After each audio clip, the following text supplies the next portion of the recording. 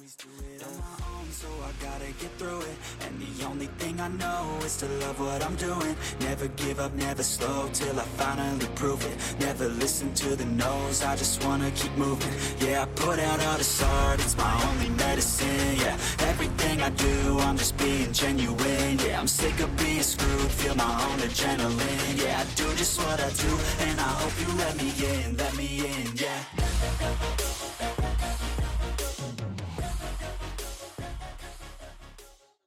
Fix audio for a little bit too. You can't fix like a big chunk like that, like a couple hours. It's just, what was that? Did you see our Source Point interview? No. Like in the middle of it, like something just like fell over, and then like the camera died. At the very end, so we finished it on like Josh's phone. Oh, that's awesome. Oh, Josh is fine with that. I'm sure he's he used to delete a lot of the. Well, I can't say what else he has on his phone because now we're live. Welcome to Don't Feed After Midnight. I'm Steve, and I'm joined by the Minor Boys. Two of the Minor Boys, Kevin and Matthew. Hey, what's up? What's up? And my buddy Rob's in the background. Yeah, hanging out, smoking a stogie. Speaking of stogies, I don't have a stogie. You should get set up. Actually, I'm hoping so. Like once this is recording, and everything, like we'll hear kind of like that Monty Python, like. I've got so much background stuff. I put commercials in these, but those are great. I love when you do like it. Yeah. I generally do like Commodore 64 commercials and Atari stuff that I don't have to worry about like getting sued for, which generally goes. Like, okay. Didn't you have like Mr. T cereal in there? I got Mr. T cereal. Teaming up with Mr. T cereal, it's getting on the team that knows how cool breakfast can be. You get a crispy corn taste with a touch of brown sugar. Teaming up with Mr. T. It's cool. Teaming up with Mr. T. I love that so much. It's so funny. I like that old stuff from the 80s. I pity the food that don't eat my cereal. Right? Yeah. Lactose intolerance is not a joke. Oh my God. So we are here to talk about your movie, Willy Wonka 5, The Revenge of the Reckoning. Oompa Loompas. It's a little bloody. I'm not going to lie. Not a kid's film. No. Kevin's giving me this. He's like, shut the fuck. No, we're talking about No Rest for the Wicked, Dead Man's Hand, which is, so, when, just right off the bat, like, we knew it was a good comic. Like, I've read this thing a million times, front and back. All of my friends have read it. They like it. It's amazing. My thing is, whose idea was it to make it into a movie first? Did Brian call you guys? Did somebody approach you? What happened? I've got a pretty good story for it. I think I got the timeline down pretty good. You think you got it? Yeah. I'll correct you if you're wrong. All right. Yeah. No, chime in.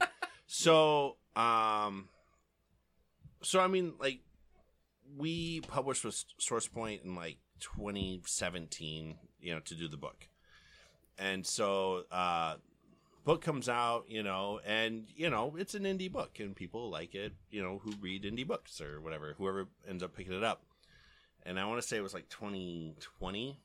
Yeah. I'm pretty sure it was like right before the pandemic, honestly. And I get a call from Travis McIntyre, and he just kind of says, "Hey, we got somebody interested in optioning the rights to No Rest for the Wicked, and they might want to turn it into something. Like, what do you think?" Yeah. And I'm like, sounds cool. And he's like, and he was like, okay, yeah. Well, don't get your hopes up. This never works out. Travis, yeah, it sounds exactly like Travis. No, yeah, and like just don't. And being real about it. Yeah, he was. Yeah, and which is nice. Statistically, he's right. Mm-hmm. And so like I know that, and so I was just like, yeah, cool, whatever. I gotta go pick up pizzas and go home or something. Because I was like after work. So I said fine, and I didn't really give it much of another thought. I let Matt know. But I mean, we really didn't. We weren't like banking on anything. We were kind of like still working on other projects and doing stuff. Can I chime in with? No, our this is my time. Go ahead. Point the mic a little bit more towards you. There you go, Matt. Is this better? Oh, that's beautiful to get that voice, that famous Minor voice. That's right, baby. Why didn't Kevin get that voice? Like, genetics favored me. I can bust out like some Barry White, after I get a little further in the cigar. Yeah. Well, just when we signed our contract with Source Point for the book, I had I had it put in the contract that if this ever went to a series or a movie, that we would have cameos in the production. That's true. I love that. That's total pie in the sky. And I'll stop there and Kevin making too. Well, but that is okay. So like full disclosure, Matt and I did like talk early on when we were doing the early stuff for the book. Like we're like, this would like translate really well, but like it's a hypothetical conversation, right? Yeah. Oh yeah. It's I've been kind of comparing it when people ask me about it. They're like, it's kind of like I know conceptually people have gone to the moon, and that happens. Or it has happened, but like I don't know, you don't think that you don't think that your thing's gonna make it all the way through all the hurdles and stuff. It's good not to. And well, I mean, like I know people who've had bigger properties that got like more love, like while they were published than Norris for the Wicked did, and they didn't make it. So it's like okay, so like I just was kind of like okay, whatever. So 2020. Back to the story. 2020 just kind of let it go, and it was like, okay, whatever. And we just kind of moved on with our lives. And in 2022, like early 2022, we get a call from Travis again, and he's kind of like, "Hey, remember that one thing I said like wasn't going to be a thing?" I'm paraphrasing. Yeah. But he said it's getting kind of serious, and so I want to set up a meeting with you and. Brian Skiba, the director, and we actually found out that they'd given it a little bit more thought than it'd gotten a little further along than we realized, and they'd actually gone through like a few versions of like a script Brian Skiba and Corin Nemec had. Really? Yeah, and so they'd done probably at least 3 or 4 versions by that point. 4, yeah, and so we met with Brian via Zoom, and we started talking about, okay, what's this look like? What's going on? And we ended up like sharing like a bunch of background stuff that we did for characters that he didn't really have access to. Yeah. Because he was just going off the book, but like also like it wasn't that serious yet, And so it was cool. We got to collaborate on like a few more versions like of the script and everything. But Brian wasn't much different than Travis's like original message. Yeah. Where like I felt like every time we would have a meeting with Brian, and we did fairly regularly over the next couple months, like he would kind of like he would tell us like what the next step is, like what they're trying to do. Yeah. And it was a lot of stuff about getting financing or getting a place lined up, or like getting an actor attached, to kind of get things over the hurdle. And like it felt like very much like The Princess Bride, when Wesley was training with the Dread Pirate Roberts, and be like, good night, Wesley. You did a great job today. Most likely kill you in the morning. Like every time we'd end a meeting, it would feel something like that. Be like, don't get your hopes up. This stuff dies all the time. And it just kind of kept clearing hurdles. And so, while that was going on, Matt and I were, figuring out where we can contribute and do extra stuff, and really getting kind of a crash course on how to do a lot of this stuff. And Brian was really generous with his time and like with like the whole process of what's going on, because it's not like we make movies every day, so like we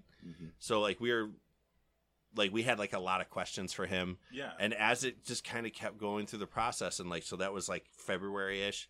By like June, July, is like, oh my God, we're like, okay, this is serious. And that's like cool. we were getting like commitments from actors really in the studio, and they're talking about where they're going to shoot and all kinds of stuff. And some of that stuff was still like in flux, but that was when it was like, oh man, this is like real. And like I think Matt and I even had a conversation after we got off like the call with Brian one night, where we were like, holy crap.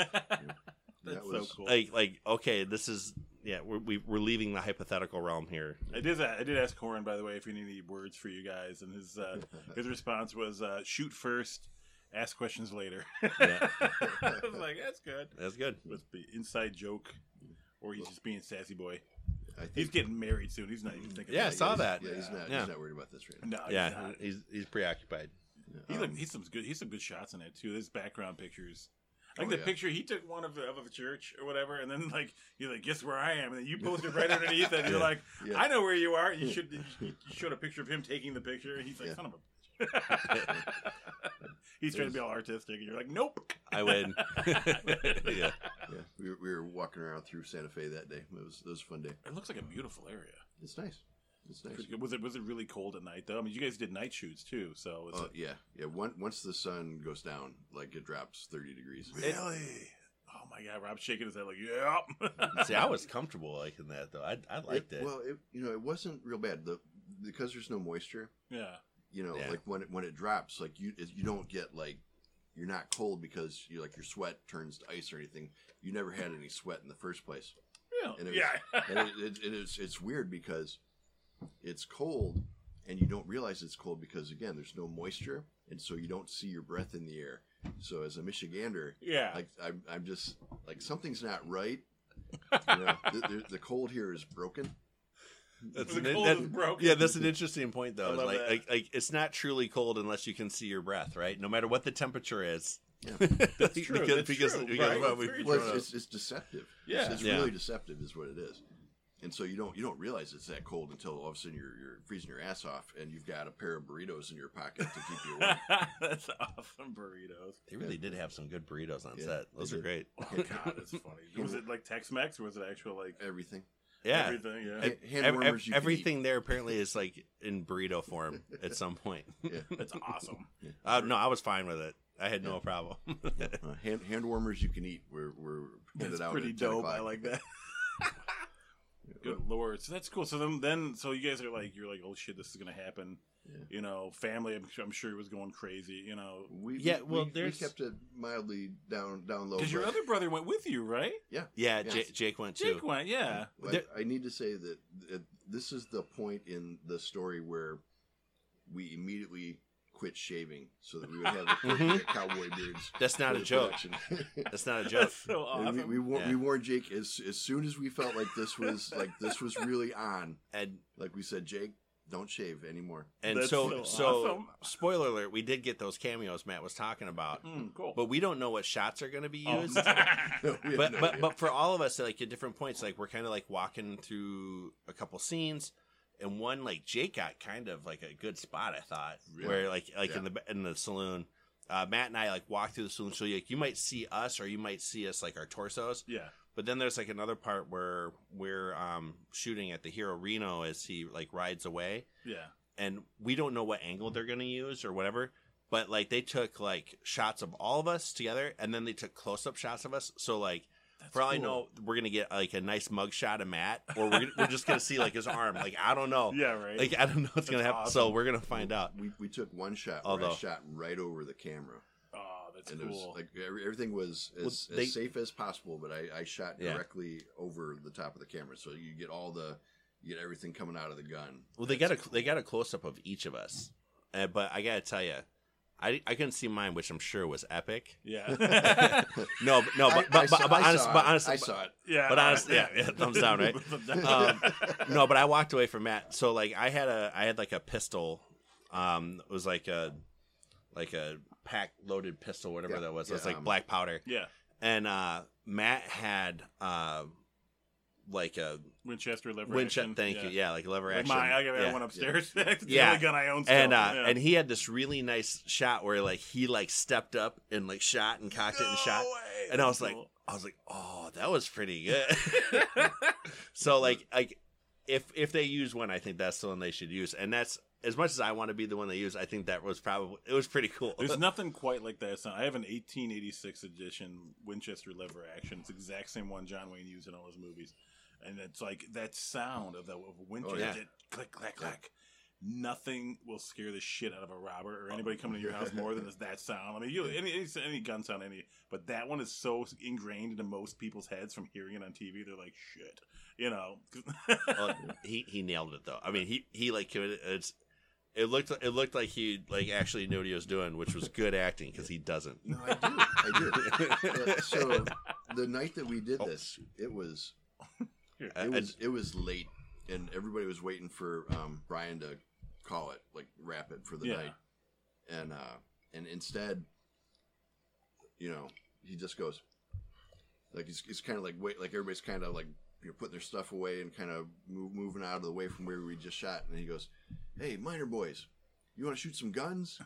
No way! Oh, that's awesome. We're looking at each other, we're like, "Oh yeah, we shoot some guns." We thought he was just gonna. At least I thought. No, I thought the same. I thought he meant like he was just gonna let us walk off with the armor and shoot some play guns. Shoot some guns in the dark at 1 o'clock in the morning. Yeah, and we got walked fine. over to wardrobe, and they're like, "We need you back here in like 45 seconds." We're like, "Okay." No way. Yeah, it was super fast. That's cool. And they got everybody their gear, and Kevin gets like this. He gets like some cavalry pants. And he gets a nice overcoat, and he gets a cool hat.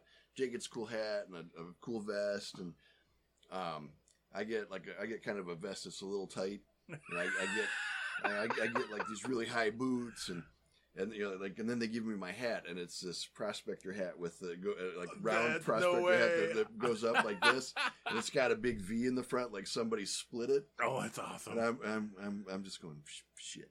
I thought he looked great. Well, I had this big bushy beard. Yeah, I saw those pics. Yeah. So I mean, it was appropriate, but it meant I was Gummy the Prospector. You look like right then. Minor 49er from Scooby Doo. Yes. Really? Yes. Oh yeah. Oh yeah. Minor 49er. Oh man, he's about to get a side by side with the pictures from the set. Yeah. But I like to think, and I don't know this for a fact. Like Will never said anything. It was the first AD. Yeah, first AD, and Brian never said this, but I like to think that when they saw our beards, they're like, "Oh yeah, we can make this cameo." A bunch of big dudes with beards. Yeah, right. And none of the minor boys are small, except for the hidden minor, who I never see. The hidden. He's minor. not even that small. He's average height. Yeah, he's average height. When you guys line, he's just shorter than us. But he's not small. No, not at all. I mean, I'm 6'3", and I'm standing next to you, and I look small. You big galoot. Well, so when we came out with all this stuff, the armorer Amos, he's got 2 gun belts. He goes, "Who gets the gun belts?" Oh, and they're cool. they're 1864, 1865 tamp load pistols. No way. And these 2 guys have the cool hats and everything, and he's got a rifle in the other hand. Yeah. And I go, "Just give me the rifle." Poor I'm not gonna look Matt. cool. I'm not gonna look Come cool. on. So just give me the rifle. I know how to use the rifle. I gotta tell you, I have not heard this particular part from Matt's perspective about how he's like, they got the cool hat, they got the gun belt. Like I literally, my pants wouldn't stay up. I needed a belt. Literally, they gave me a coat because my shirt didn't fit. Oh my God. Like that, the hat I wore was the 9th hat I tried on and the only one that fit. I got that. So like as much as I want to be like, of course in they the give dark, Kevin looked totally legit. Yeah. Was your head just too big for the hats? Is that what you? Yes. I literally have that issue. No, like I went to buy a nice hat one day, like downtown. There's this cool hat store, and I go past it all the time. I'm like, my buddy said he goes in there sometimes on Woodward, and I'm like, I want to go in there. I got time. I went in there and looked, and I found a really nice freaking hat, like to wear with one of my suits. Way more money than I was going to spend on a hat. Because of the size of my freaking nugget. Like, it was like, okay, well. And the guy puts a measuring tape around my head. He's like, yeah, it's going to be a little bit more. I'm like, what do you mean? That's rude. Yeah, well, they had cranially challenged. They had this bin of hats, and I'm like going through it, and I'm like, I'm going through hats. I'm like, I'm running out of hats. Oh no! And eventually, I found one that was like, this is just. It's on. And it didn't look like a beanie with a propeller yeah, on the top. But just for him to be like, he got the cool hat. I'm like, I got the hat. Like, I got the one that fit me. I know. We're about to have to tear one of the hats to put on my head. We found a bunch of my when we moved my mom out of the house in Detroit, and they had been there since '62, and a lot of my great grandfather's stuff was still up in the attic. Like some of it was untouched. It was in like a big steamer trunk or whatever, and there was a bunch of dope hats in there, like beautiful, like 50s and like 40s style hats. Not a single one of them fit my head. They're all way too small. And I was like, man. My mom's like, well, it was a different time. Your great grandpa was a little bit smaller. I'm like, whatever. This makes me feel bad about my hats. But so that's awesome. You guys got full wardrobe and the weapons. Now when you fired those things, it was black powder. So was it really smoky? Yeah. Oh, that's cool. That's really cool. All the pistols were quarter loads. Yeah. And they were doing half loads on the rifle, so it'd have some more smoke, a little bit more spark. That's so neat. I love stuff like that. I love hearing shit like that because, like, I don't know. There you go. I don't hear stuff like that too often from movies. It's one of those behind the scenes thing you don't really think about. When it comes to movie making stuff like that, like like when you're shooting a scene or whatever, if there's that many guns going off, do they want it to be smoky so it looks legit, or do they want it to not be smoky so you can get a good shot with the camera so everything's not all obscure? Well, I was just really impressed with Amos, our armorer, and Angie, who was like our safety person for the first part of it. Mm-hmm. Where they were really on it, man. They were like checking every blank and making sure that they were like accounting for every single one. That's so cool. Like Will was like, every time there was going to be a shot where we were going to have any kind of gun action, he was like, all right. And he was just like laying down the law. Yeah, we got this many bullets in this gun, this many bullets in this gun. Does anybody want to check it? And that's cool. And anybody could. Yeah, that's awesome. The caterer could come up and check the caterer.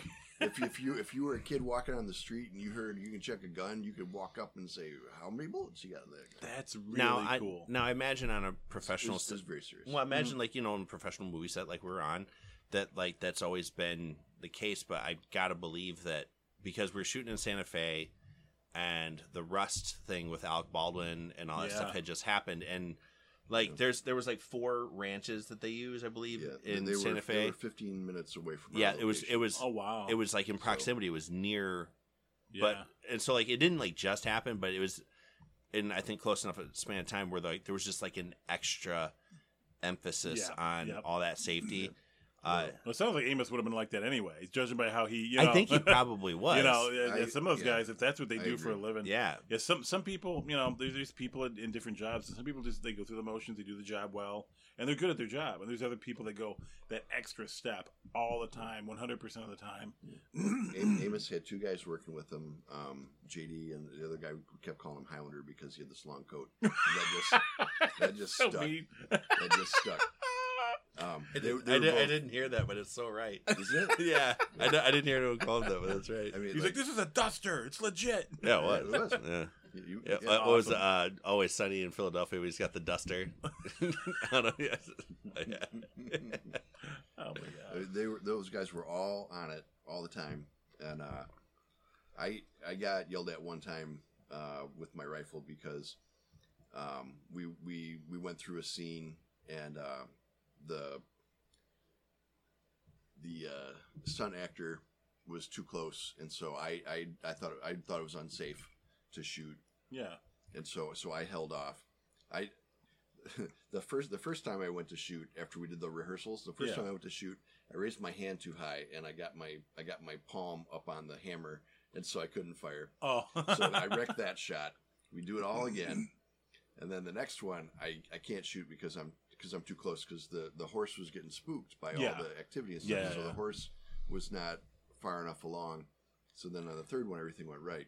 But I had live loads in between, and Amos is running up. He's like, "Hand me the rifle." I'm like, "Sorry about that. Hand me the rifle." Oh. Sorry, Amos. Here you go. Well, if I remember too, like there was like there was a point where the horse was. They could tell the horse was starting to get uncomfortable. They're like, we basically have one more shot at this before like the horse is done. So, yeah. And that one, we nailed that one. Yeah, that's cool. Yeah, those rifles they're oddly like mine's it's a 44. It's like basically a carbine. You've held it. It's like Rob's held it. It's basically it feels like a carbine. And it's got a hexagonal bore on it. And you look at it, it doesn't seem like it would weigh that much, but they do after you hold it for long enough.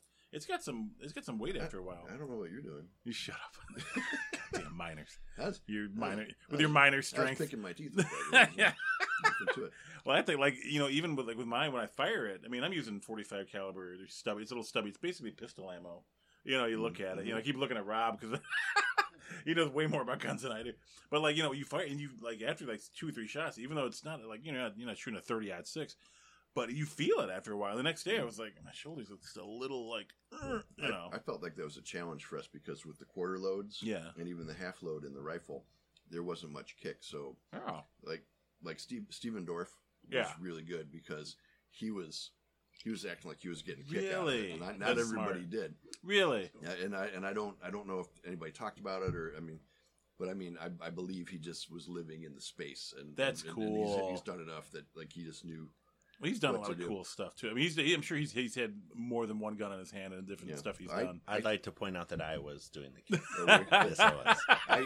I think at least on one of mine, I remembered to give it some kick, but. Well, Corin did that all the time in Parker Lewis Can't Lose. It was a constant thing with him with his firearms. I mean, like all the time. No, he didn't. Firearm safety. After he's synchronizing his swatches. That's one of those like everybody knows that guy from Stargate SG-1, and my niece was like, I love him so much. I'm like, yeah, but he's a Parker Lewis. She's like, what's that? I'm like, oh, no. See, like I go back to Parker Lewis in The Stand. Oh yeah. The Stand. God. I remember staying up late and watching that when it came on TV. Well, there was like that string of like Stephen King movies that were like the made-for-TV movies, and The Stand was in there. So like I would always watch all those. That's such a good series. Like the Langoliers. Oh yeah, that one was great with Balky just slowly ripping the paper, like going. Oh. That stuck in my head. I'm like, oh my god, why is Balky being so weird? Sometimes you do anything to get that green card to stay in the country. Oh my god, that guy. God, I haven't seen him in anything. Like Corin I see in everything, Steven Dorff. You see all these different people, different things like that. But that's one of those actors, like, he'll pop up in something, you're like, holy crap, you're alive. Like, I forgot completely, what the heck was, Oh, sorry, I had to stop for a second. My ring went off. I looked at my phone, and there's a nice shot of my wife stepping out the front door in black and white. And I'm like, oh my, who's in my front yard? Oh, it's my wife. She will not come in here when we're recording. She's afraid I'll yell at her. It's so funny. I'm not going to yell at you. It's okay. We did one podcast together downtown where there was like 8 of us. I'm just going to call her in. And we were drinking. And she started going off on a tangent. And then I was just like, no, go back to the main topic. And ever since then, she's like, never again. And I'm like, I'm just trying to keep us on because we're recording. And, oh, man. I don't mind recording down at the studios and stuff like that. But I don't have access to the engineers. So, like, I have to wait until they're done, with the podcast and send it to me. Yeah, because one of the first ones I did with you, we went Royal Oak. Royal Oak Studios, with Dave. God rest his soul. They don't have the atmosphere of a place like this as well. Yeah, my podcast studio here is still a work in progress. No, I love this. It's fun. Yeah, it's fun. This. I got a 20th anniversary Optimus Prime. I'm looking at all these up here. I'm like, I got that one. Oh yeah, I got that. Comic books everywhere, stuff like that. And I got I got my backpack, my G.I. Joe. It says snack pack on it. From which second grade. I mean, when Snake Eyes wore that, in the third comic, I remember I got that thing. I was like, "This is the coolest thing ever." I put my, It's got Refrigerator Perry inside. Yeah, right. You had to mail away for him. He had that the giant sledgehammer, but it was a football on the end of it. Yes. I'm younger than my brothers Matt and Jake and Mike. They're 13, 10, and 7 years older than me. But like we would have like the those little foldouts like from those figures and stuff. We still had those, and I remember like I would find them like 8, 9 years too late, and I'd be like, "Can I still get Refrigerator Perry? Like, is this still an option? Can I mail in this?" I remember seeing not too long ago, like last year, I Googled a video of him, and like they would just give him the ball, and he would just go. And no one would stop him. Like people would tackle him in the Super Bowl, right? Yeah. Well, they make a big enough hole that he can just get his head in there. And then it's all over. He gets that momentum; he can't stop. Yeah. Well, you know more about football than anybody I know because you played it. I mean, but you were not a linebacker. So my wife likes to joke around and lie and say you're a gym teacher and you're a linebacker. You were not. No. What position did you play? I played defensive end, then tight end, and then tackle. That's for Eastern Michigan. Well, I was so when I was a tight end, I was an H-back, so I would do like motion blocking and stuff. But they never like gave me the ball. Like they'd have me like lead block. So which I was fine with. Don't get me wrong. I love seeing it. I kind of didn't want the ball. I didn't want the ball. I love seeing like the big dude. Like you always see these little guys just go run. And not little. They're not little by any means, but see these little guys that just take the ball, and just go. And you see some big dude get it, and he's like, "Y'all are gonna die now," and you just run with the ball. I will talk Kevin up just a little bit. When he was a junior, they moved him a junior in high school. They moved him to linebacker.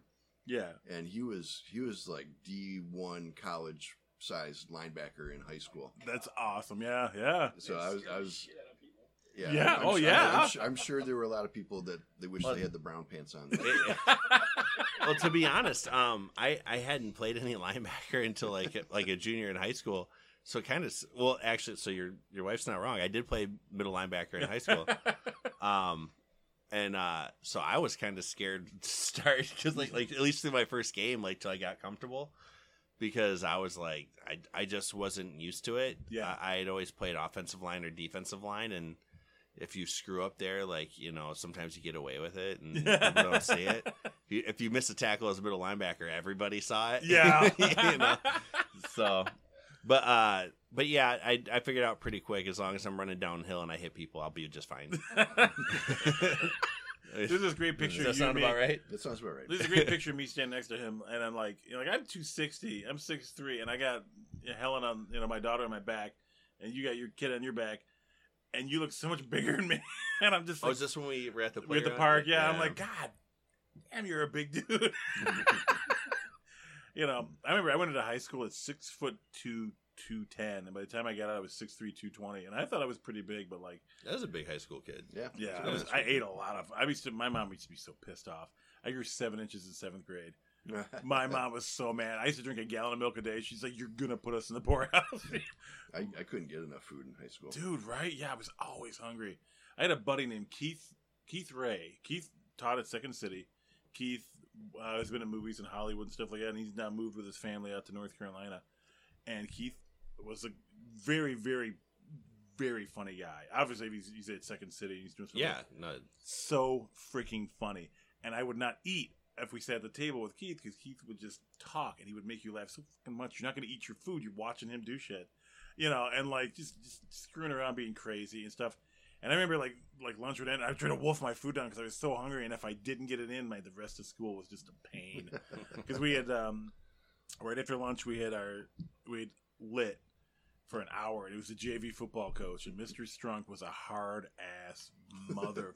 He was an angry man. He liked his whiskey, and it was a Catholic school, and you did not cross Strunk during school hours. He liked his whiskey. I'm sure, because his nose is often red. He'd sit up there and his nose was red. We're reading Canterbury Tales, and he's got his glasses on, and I remember distinctly one time the boys' bathroom was outside the hallway across from us. And it had an old 1960s hand dryer, and it was going off one day, and it just was not stopping. Like something was wrong with it. And he's standing at this podium talking, and he takes his glasses off. He takes a deep breath and sighs, and it's not stopping. He walks out, and you hear bam, bam, bam, bam, bam, and the noise stops. Then you hear come. He had ripped it off the wall and threw it down the hallway, hitting the janitor's offices at the far end. And it was a good 20 feet. He whipped that son of a bitch, and he walks in, and he calmly puts his glasses back on, and he starts reading again. He was a dude that was infamous, as thick as school desks were. If you fell asleep in his class, he would slam his fist on the desk so hard, sometimes he'd put a hole in it. He would crack the desk.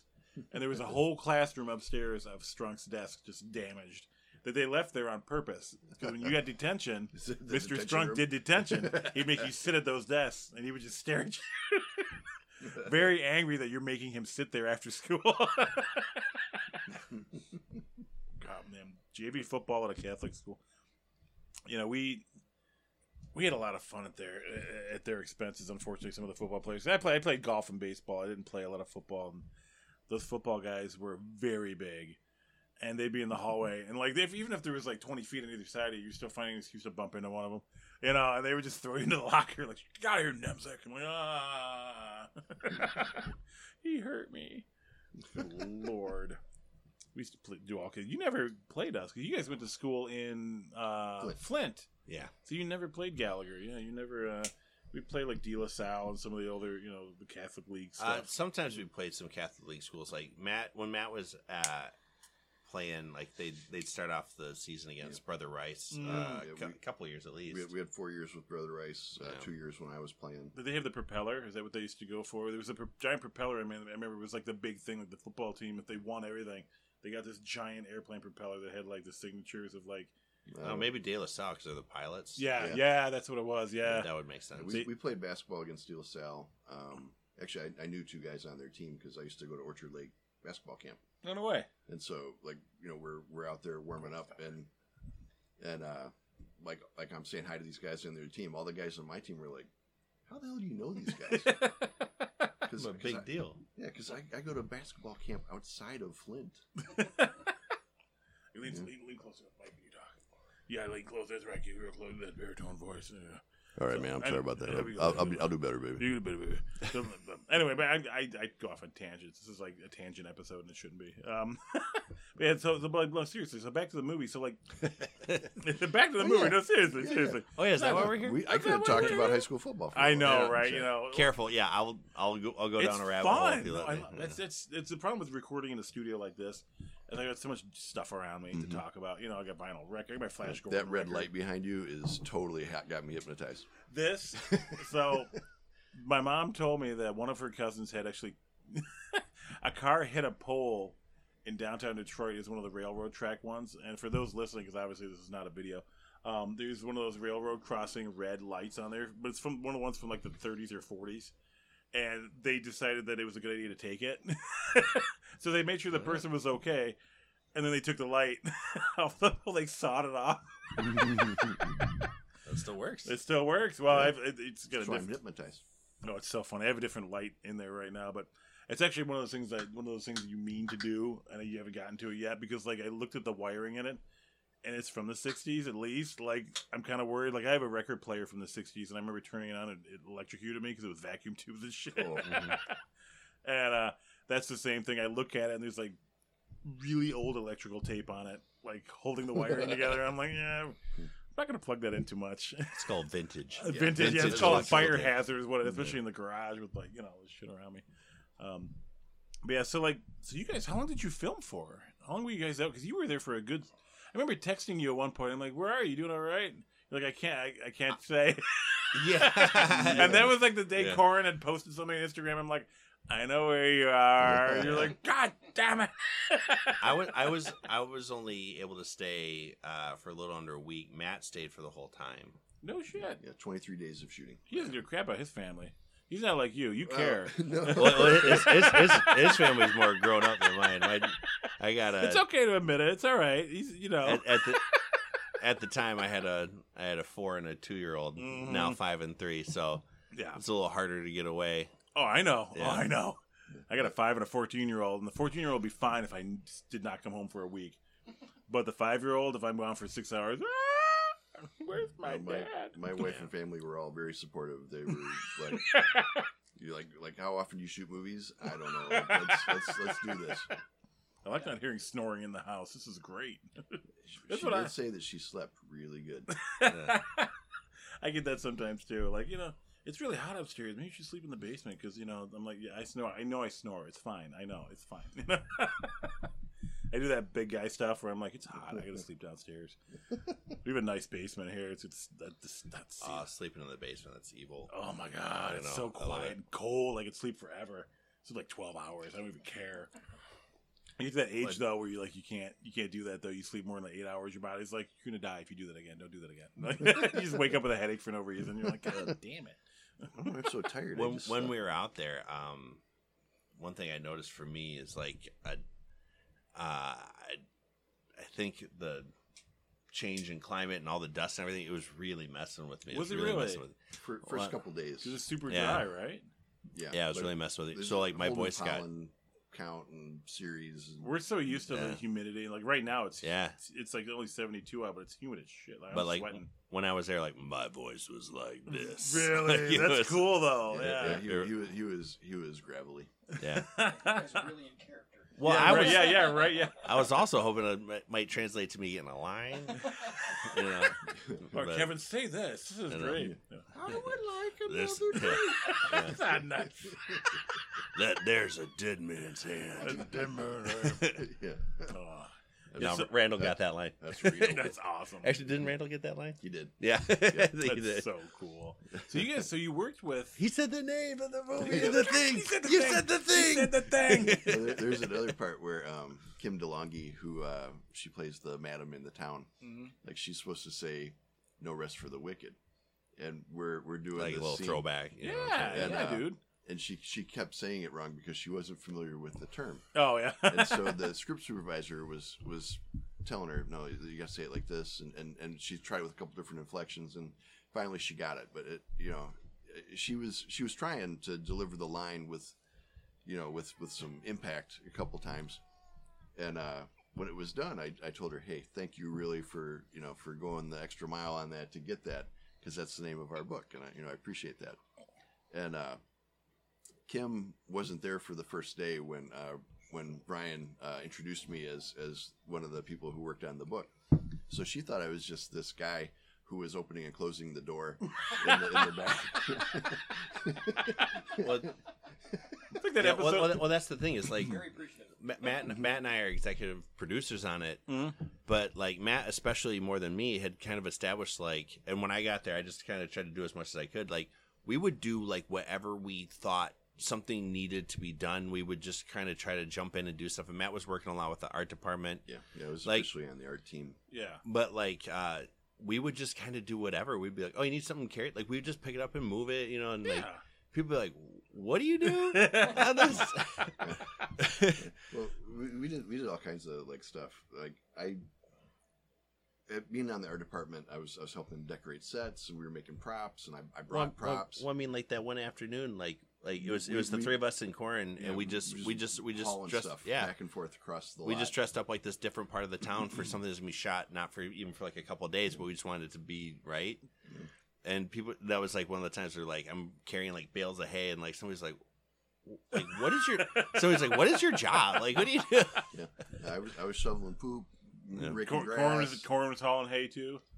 Yeah, we all were. Yeah. It doesn't. He strikes me as the type. Well, actually, he's the one who started it, and like we were like, I was just like, that looks like a great idea. I'm just gonna help Corin, like, Yeah. Well, his folks are legendary set designers, so he knows. He's one of those guys. So he started following my podcast about 2 years ago, and he's one of those guys when he likes it. I'm like, yeah, I respect. Like I like that. I don't geek out about celebrities at all. Oh, I don't doing the Comic Cons for so long. You see him after hours, and you smoke with them, you drink with them, you get really, really drunk with them, really drunk, and to me it's like it's it's funny because Kevin, we smoke cigars all the time. I've been smoking cigars like regularly now for a while because my brother, Eric, gave me a huge case of cigars, and he's like introducing me more and more to that. I'm introducing him to pipe tobacco and stuff. So we were at the con. Oh God, what was it? It was the one where Henry. Oh God, I'm gonna be I'm drinking now.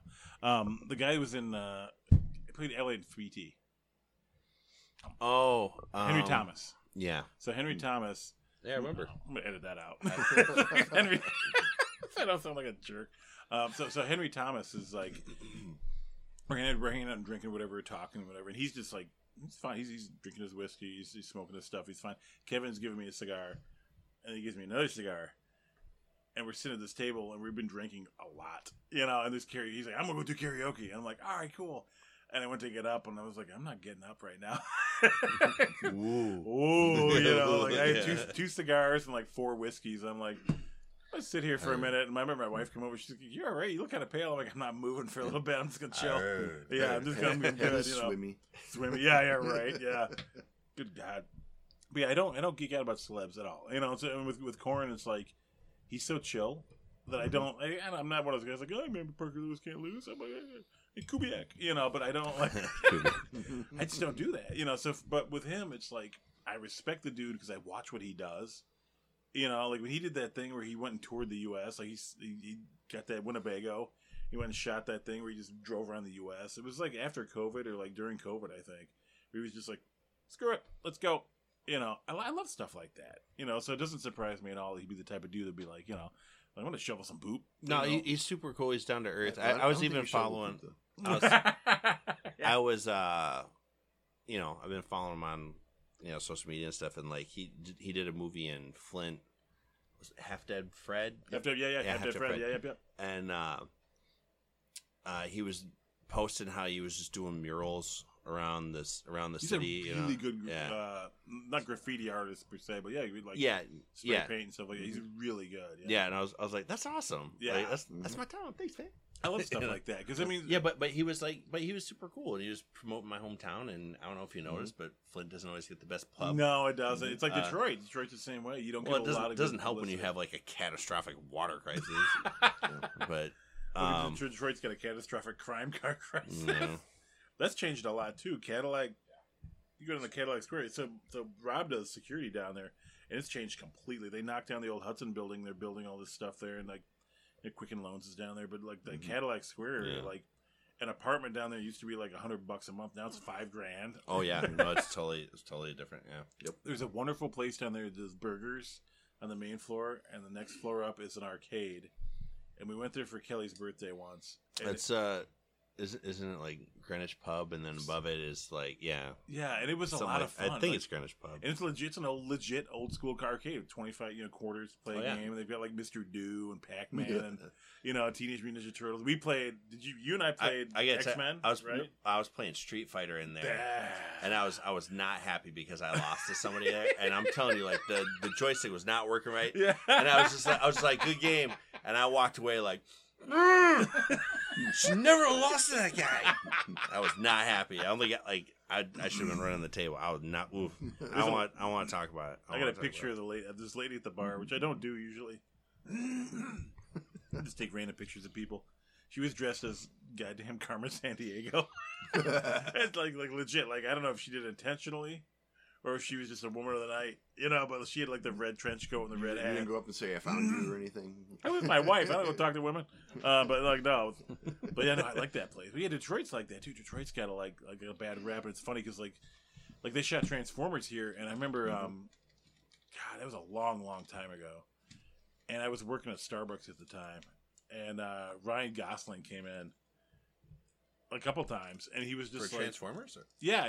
No, it wasn't. He was shooting something else downtown. Okay, but it was around the same time, and he came in and like he was just like, "I like your town, man," and I'm like, "Thanks." Like it's he's like, I never would have thought like Detroit was like this, but there's a lot of nice stuff. Like the food's great. He's like, "You guys have a lot of good food," and that's the thing about the D is like if you know where you're going, you go to Fishbones or someplace like that, you can get some good chow in the city. Well, I mean, you gotta know where you're going, for sure. But like you were saying about the burritos warming you up and stuff. So like, was the food was it really like? Did you have like a food truck all the time, or what did you guys do? I mean, it's catered. Caterers on set, and they'd come in with the breakfast, and then thered be a lunch break that was usually between 2 and 6. And then if we were working late, they'd have like stuff late. There were always snacks and stuff, but the warm food was usually some form of warm food 3 times a day. Strategically placed like coolers with water and stuff. Like I'm sure the water is super necessary. And you worked with Val's kid. Yeah. That's because how was Jake? Was he? Jack was awesome. Jack. Yeah. And we edit that out too. he was super cool. He's like his dad. He dove in. Like he really wanted to read up as much as he could on the character. I know Matt and I was trying to be cool about it, but I was geeking out about it the night we were outside the saloon, and so we're standing with him, and like Matt and I had made this PDF of like all like the background information for each character that's not in the book. And so we gave him like all this background information on Reno, like Reno, and like Matt and I, we like went out like Reno's backstory and like his relationship with his dad and his brother and like stuff that's really cool. So like you just kind of like learn more about the character, anything that can kind of help you with that. Because like his dad, who was a naval shooting instructor. Nice. Yeah. Yeah. Well, we wanted to explain like why he was such a good shot and all this stuff, and and him hanging out at the naval shooting or the Naval Academy, shooting and playing cards with all the Navy guys made him a perfect gambler and ne'er-do-well. What year does this take place in, roughly? It's not like this. In the comic, we're sort of indeterminate in the early 1880s. Early 1880s, yeah. But for the movie, it pushed forward to 1865. 1865, cool. Into the Civil War. It just right at the tail end. Neat. Yeah, so Brian and Corin, they added some different aspects to Bishop the villain, and kind of connected it more to the Civil War. Now that's something that Matt and I kind of talked about. Just how like post Civil War, you had this issue like where you have all of a sudden you have all these trained soldiers who go back out into the world, and what do they go do, right? And we had talked about Bishop being like an ex-Confederate or something like that, but we didn't write that into the story necessarily. It was just something we had talked about. And so when Corin and Brian wrote that in, we were kind of like, well, it works, So Corin we were fine with posted a picture of himself in the saloon standing there, and there's a big rebel flag behind him. Yeah, and somebody somebody hang like an effigy of somebody hung. That may or may not be true. Can neither confirm nor deny. That's so funny. I remember because you were like Corin was posting these pictures on set, and you were like, "What the hell?" Well, I was like, we were very specifically told don't post anything. But I'm like, if somebody else is like, I'm not gonna stop them. And remember that text exchange with you? I'm like, yeah, Corin posted this picture. They sent to you. You're like, what the hell? All my posts. I wasn't like angry. No, you were being so nonchalant with me though, and I'm like, I wasn't angry, but I was like, not my problem. Like I don't care if you do it. I just know I was told I wasn't supposed to do it, so I'm not gonna do it. But if he wants to do it, like I'm not gonna stop him. All my posts were, I'm in New Mexico. Yeah, right. Yeah. This is a teepee in the night. Who knows why I had that? New Mexico is a state. It's a great shot of you, the sun behind you, and you get the cowboy hat on. I'm like, it's a damn good shot of Matt Meyer. Look at that picture. That's gonna be my IMDb fucking awesome. Profile. It's a good shot, dude. So that was after I knew that Gummy the Prospector played was Gummy no the longer, Prospector uncredited. I shaved my beard down because it was just getting so uncomfortable, and I shaved it down. And you guys can grow some serious beards. I know Kevin and I I've looked. I hadn't seen you in like months. And you came over here. I'm like, holy crap! It was like boof, this big beard. Yeah. Mine's so white that from a distance it looks like I got a mustache. Because the only part that's still dark is just the mustache part. Mine was all white, and when I shaved it down, everybody on set started going, "Hey, you're not old."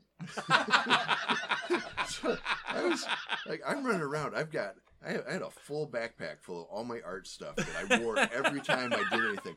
I'm hauling stuff around with my backpack on, and I'm thinking, if you guys think I'm so old, like, why are you letting me carry everything? Because they're looking at you like, good for him. Good for him. He's still active. Look at that old guy. Look at that old guy go. Man. I'm the same age as all the principal actors. They're looking at him like greatest generation right there. Yeah, man. Oh my god, it's so funny. Oh my god. Did you know he was at Omaha Beach? So after I had shaved the beard down, I was still just doing whatever we needed. Yeah. There was one day that one of the producers, Jim Burleson, he was talking to the local casting director, and it was like Jim, and then she's between us, and he starts saying to her, "Hey, we got some shots at the mine tomorrow, and I need a guy to add in, to the scene. Can you get me somebody who looks like they can handle themselves, maybe like a rugged, like Bradley Cooper, Brad Pitt type?" And I just slowly started sliding around into his view, and he goes, "Oh, hey Matt, you can do it." Because he was definitely like, this is exactly the same thing as Brad Pitt, right? It's so funny. Well, it's funny how the facial hair can do that. So like Wilford Brimley in freaking Cocoon was the same age as who played Ant-Man? Paul Rudd. Yeah. Paul Rudd did in Ant-Man, and you're like, what? No, what? I'm the same age as Gary Cooper was in High Noon. Oh my god! Yeah, it's like that's so funny. It's so weird. It's something about that facial hair, man. Once a dude puts that beard on, it really does. Like depending on how you sculpt it and how you cut it, like it can make you look like you're getting older. Yeah. Well, it was like this. Yeah, it was just so white. Oh yeah. Well, Ron White's got that. That comedian Ron White's got he had a full beard for a bit. Now he's all cut it all back now. He's on Rogan. Joe Rogan's got that place in Austin, the that comedy club he opened up, and it's like you see his picture of Ron White, and he's got this big beard, and then you see him up on stage, and it's just like, holy shit, he looks like 20 years younger, you know. But Ron's also, you know, drank a lot. You know, he can't get up there. People, you know, he'll tell that tater salad story, and you're like, you told that like 40 years ago, didn't you? I was like, no, it's more like 10. You know, you know, they're all. You know, Carlin was like the dude. George Carlin was like, he had that beard for so long. He always looked like he was like 50. You know, and like he had that beard when he was like 35 years old, and he looked like he was like 60 years old. And he was also balding with like yeah. So I mean, it's kind of hard to peg somebody's age. Yeah, it is, isn't it? Like yeah. Yeah. You know, and then with the Hollywood too. I mean, with the actors and stuff, like the few pictures I've seen of that movie, like stuff I've seen on Corin's IMDb and stuff like that, like and Jake, like it's amazing how rugged some of you guys look. Like I look at you and I'm like, I know that dude. What the you know, like that guy's a pansy. Like, not true at all. There's no way. He ain't a cowboy. That ain't true at all. We you know, our grandparents were dairy farmers. Like we threw bales of hay around and Yeah. walked in cow poop. We know what to do. Oh yeah. Yeah, I grew up in North Carolina, up in the mountains, man. There's some guys, like thinking back, like now, I think about it now as I'm 46 years old. I'm like, when I was a kid, I thought they were like 80. You know, they were probably like 45 years old. Because they were only coming to town a couple times But a also, year. when you're younger, everybody might as well be 80. Oh, yeah. Oh, no, totally. Right? Oh, yeah. But there were some guys. If you're older than me, you might as well be 90 years old. Oh, yeah, You're just older than me, right? Yeah, right. Well, there were some guys that were coming to town like once or twice a year, and like, you know, you'd see them because you know they live out in the sticks, and they got a house out there. They come into town, they buy supplies and stuff like that. They're out there hunting for their food. In the Appalachian Mountains, you know, you're getting deer and stuff like that. You don't get like mule deer like you get out west and stuff like that, but you can live off what you hunt, you know. Mm-hmm. And some of those guys ate bear meat, which is, you know, back in the time period this movie takes place in was very common. Most you know, people liked bear meat. They didn't eat deer. They would hunt deer for the skins, but they would hunt bear to eat the meat because they liked the bear meat. It was more like cow. You get way more. Oh, hell yeah. But you got to watch out, too, because there's a specific illness you can get from eating bear meat if you don't cook it properly. You got to cook the shit out of it. And if you don't, you get this disease. So, like, you know, it's funny how many people back in those days did have that sickness from eating bear meat, you know. And it's just kind of weird. It's one of those things, like, you know, as the cattle trains moved out west, the wagon trains moved out west and stuff like that, they weren't hunting deer. You know, you always think about that in the movies. They're always hunting deer. They're hunting this. They're hunting back then. They were hunting bear, and they were eating the crap out of some bear meat. You know, nowadays they're eating venison all the time. You know, like that's one of those things. Like there's nothing quite like venison chili. Oh my god, that's been my thing lately. Did I tell you that? Or did you no. Really? I've been making venison chili like crazy lately. Yeah, I just made some the other day. It was so good. Because they don't have any natural predators out here. You have, like, when deer hunting season opens up. Me. In Michigan. They got me. Yeah. They got actually, and when I say that, it's like the meat was gifted to me. I didn't actually get it. I didn't actually have it. But I will eat it. Well, because for a while, you know, in the 1800s, they had this thing where, like, they wanted to hunt all the wolves. They wanted to get rid of the wolves. They were killing ranchers, killing their cattle or whatever. And so, now to this day, this side of the Mississippi River, there are no wolves except in northern Michigan, you know, at all, really. There's might be a small amount, like here and there. But for the most part, the wolves are gone. That's why the coyotes are so prevalent in Michigan right now. Yeah. They have no natural competitors. Yeah. You know, there's a coyote 2 blocks over today. They posted on the Facebook. They were like, just a heads up. He's right there. Yeah, I know. Yeah, he's right over there. But it's interesting because, like, the police won't do anything about him either, which is weird. You know, they posted on Facebook, and one dude, of course, like, right below is like, I'll take care of it. It's like, no, you won't. Like, what are you gonna do? Because coyotes are like. Now, did you guys? Speaking of that, so did you run into like? You're in Santa Fe. Did you run into wild animals and stuff like that? Did you have anybody like? So were they harassing you? Like, No, but like we would get warned about like snakes. Mm-hmm. Like, you know, like watch out for like, I don't know if rattlesnake den or pit is right.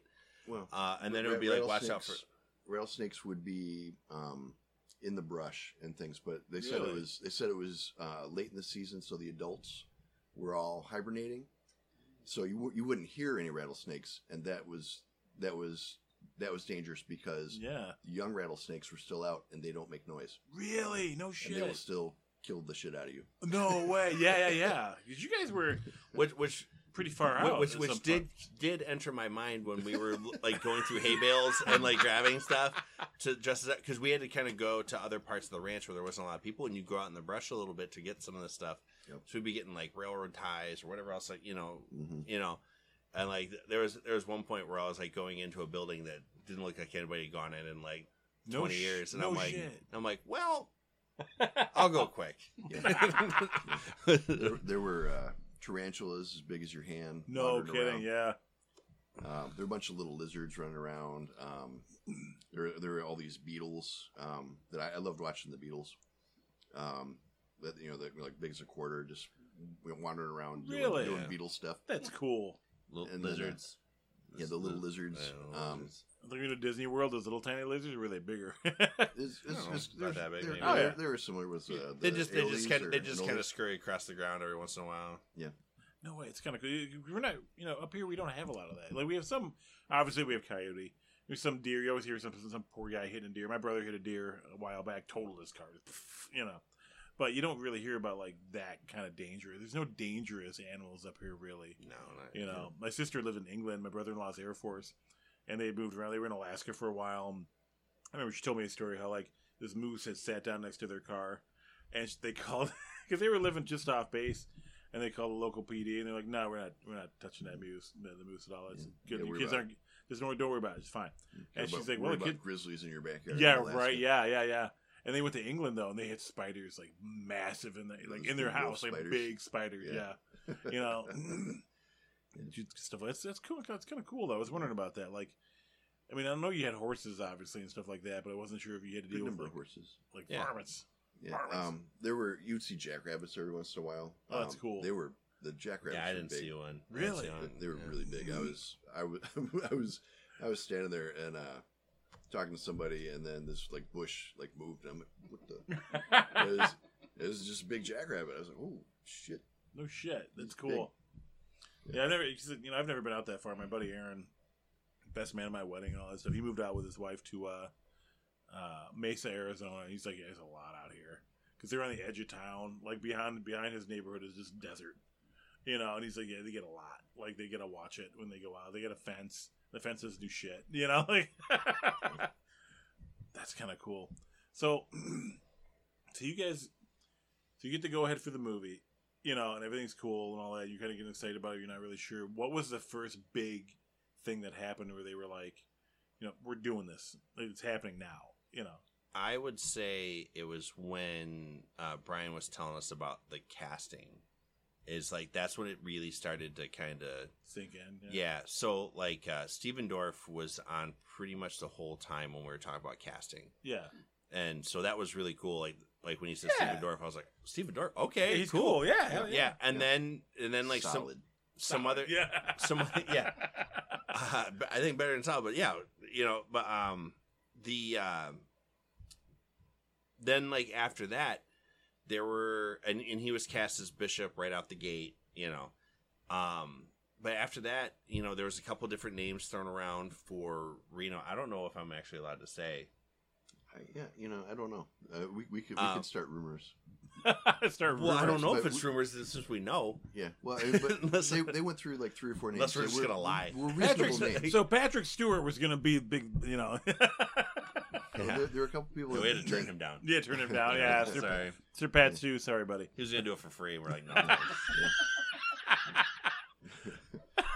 We got Edward James almost. But I would say like as like the actors started getting attached, right? Mm-hmm. And like Jack wasn't attached right away. There was a couple other people who like people that Brian's worked with before. A couple of names came through, and a couple of people that he hadn't worked with necessarily. But Jack's name was in the mix. It was in the mix, but like we didn't know who's available or whatever. Yeah, right? That's the thing too. Yeah, and so it's like, we can talk to this person, and we'll let you know. And it'd be like one of those things, and the whole thing will fall apart tomorrow. Bye.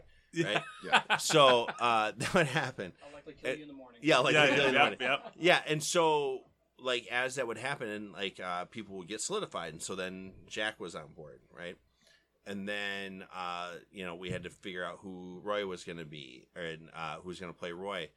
and we're kind of going through the process, and there's some names being brought up, and then Cole finally gets attached, Cole Hauser. Yeah, and it was like who's on Yellowstone now, which is like ridiculously huge, huge TV series. Yeah, and then mildly popular. Yeah, right. So as you're wearing a Yellowstone Dutton Ranch shirt, Matt. So, it's not an accident, right? I represent for my fellas. So Cole gets attached, and we're like, oh crap, that's awesome! Like, so like, we're like excited, and then boom, Forey gets attached. Like I think I found that one out in a text message. I was like, wait, what? Yeah, once Cole was attached, people from Yellowstone kind of trickled in, and there were a couple people. I think like the final number was like 6 people from Yellowstone. Moberings Plenty was after that, and Cole looks like a fucking cowboy. Like every picture you see of that dude, you're like, Jesus Christ! Yeah, and he's owning it, man. He's living it. You want to talk about a cowboy though? Yeah. Forey and Wilder. Yeah, Forey and Wilder. Yeah, sorry, I forgot about Wilder and his son. Like at one point, so Forey plays Lloyd on Yellowstone. He's great. Yeah. But like it's like you see somebody play on TV. It's like, oh man, he's good. Then you meet him in real life, and it's like, oh no, he's this. This is the thing. Like he's exactly what you'd think he is, and he's super cool. And like I remember just like at one point, he was riding around on set one day on a horse, and his character doesn't ride a horse. But he was just riding a horse, like and like somebody said to him like, "What are you doing?" He's like, "There's a horse here. I'm gonna ride it." Like he said, That's like awesome. I'm paraphrasing. He said something like that, and I was like, "Yep, that sounds right." Well, That's cool. Yeah, well, Forey and his son Wilder, they both have ranches in New Mexico, so they're both. I mean, they both have ranches to take care of. So when they're not being cowboys on TV, they're being cowboys at home. That's cool. Yeah, I mean, like 900% legit, and not to take anything away from Cole Hauser, because like Cole Hauser, his first day on set in costume, they introduced him to this horse that they had set aside specifically for him. Yeah, and the guy who owned the horses, he also makes custom saddles, so he had made a period correct saddle for Cole. Specifically, that's really cool. Yeah, like I'm standing there on the depot steps, and Cole hops on the horse to try out the saddle. He kind of trots down the end of the street, stops the horse, has it walk backwards, has it walk forwards, has it walk backwards again, and then he comes at a gallop back, stops it on a dime, and he says, "Yeah, I don't know if this is going to work out. I'm not. I don't think this is." Maybe, and I just made a sarcastic remark to him, like, "It looks like you don't know what you're doing." Oh my God, he no! Expertly rode this horse, and that horse was expertly trained. And so I mean, it's like if you're a race car driver and you hop in any car or drive it perfectly. Oh yeah, it's just like that. Yeah, but also wouldn't like an expert race car driver like take a car that I would consider to be like this amazing piece of engineering? They're like, it's okay. Right. Yeah. I'm sure he's ridden a lot of horses. That could be it. Yeah. And I think he was just talking about the saddle. Like the saddle had a little bit of give. Oh really? Well, so I mean, it's like the guy who just adjusted it for him and everything and fixed it up. But he's like, I don't know if I can do this. Yeah. I'm like, oh yeah, you don't know what you're doing. And he gave me this look. And I kind of met him the day before. Yeah. And we talked a little bit, but like he didn't really know me very much yet. Yeah. No. So like, shut up, man. So it's like that was the day that Cole Hauser killed Matt Miner. That was the day we lost one of our executive producers. Yeah, right. Yeah. He just kicked you in the mouth. After that though, we got along swimmingly. It was great. We're best friends. Talk every day now. Talk every day. We text all the time. Yeah. Well, what are you having for breakfast? Take a picture of your food. Yeah. Cole was really cool on set. And I mean, he killed it. He had a great time. Well, like actually, in talking about people, like I love talking to Wilder, because like Wilder just seemed like every day, like he's like, man, it was just a great day. He had like such great energy. I was like, you just wanted to be around him. Like he was so fun. Yep. And my favorite thing from set that he did is there's a scene where like he did he did some stunt riding because obviously he's really good. And he did a scene where he was in for Stephen Dorff riding into town to the saloon. I'm almost positive that was Wilder. He did two. He did one for Reno and he did one for Bishop. No, but he did this take where he comes flying into town, like everybody's like cleared out, so he's got like a space, and he comes flying into town, and he stops the horse on a dime, and like, you know, it goes, and it looks great, and it's let's take one more. Second one, he comes in even harder. Yeah. And he comes even harder, and he's really riding, and he does like a sliding stop. No shit. And goes in, and he busts through the saloon doors, you know, and you know, cut, and everyone just goes, "Wow!" Like, Yeah. It looks great, and Brian just turns around. He's pretty guarded, you know. He's just got this wry smile, and he's like, "I think we got it. Yeah. I think we're good." That's awesome. Yeah. Well, Wilder had his horses there, and that was one of his longtime horses. I was on set with Wilder a lot, and you know, like Kevin said, he just had a great energy. Like it didn't matter what was going on. Like he got involved. Like he was taking care of his horses, like cleaning up behind him. Like there was one day I'm helping him clean up behind his horses. Yeah. And he goes, "Man, you don't got to do that. I'm like, I got this." And he's like trying to get me to go away. And I'm like, "No, I'll help you." And you know, You're like, making it worse. Go away. yeah. You know, but I mean, from I want to say from the second week he was there till the end, and like he did stunts. He did his role, which was Bishop's brother. He and Forey and Boots Sutherland, they owned this stagecoach, and so like they brought their stagecoach in. I only saw a picture of the That's stagecoach. so It was cool. gorgeous. Oh, man. Yeah. It was beautiful. Yeah. That's It's so like cool. seeing like all of these characters that you guys have created in your minds and put on for like just come to life right in front of you. Yeah, You it's know, gonna like be their wild. faces are now the faces that are going to be, you know, from your book, you know, forever put on, you know, in the movie. I It's insane. think for me, and Matt got a different version of this because he was there before me. I think for me is when I saw Jack in full gear. Yeah, it was Reno. I think I was standing there with Jake, and like I can't remember if I hit him or he hit me. One of us hit each other, and we were like, "Dude, it's right there."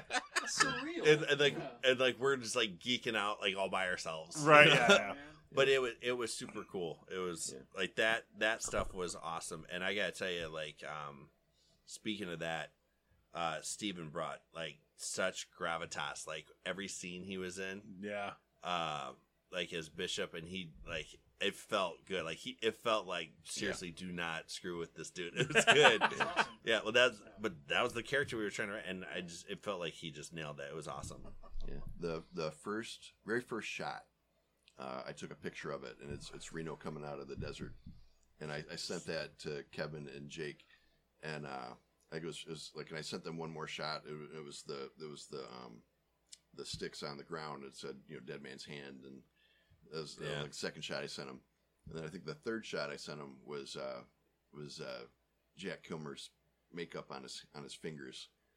And I just started getting bombarded with texts from Kevin and Jake. They're like, "Oh my God, I hate you! I wish I was there." That is so cool.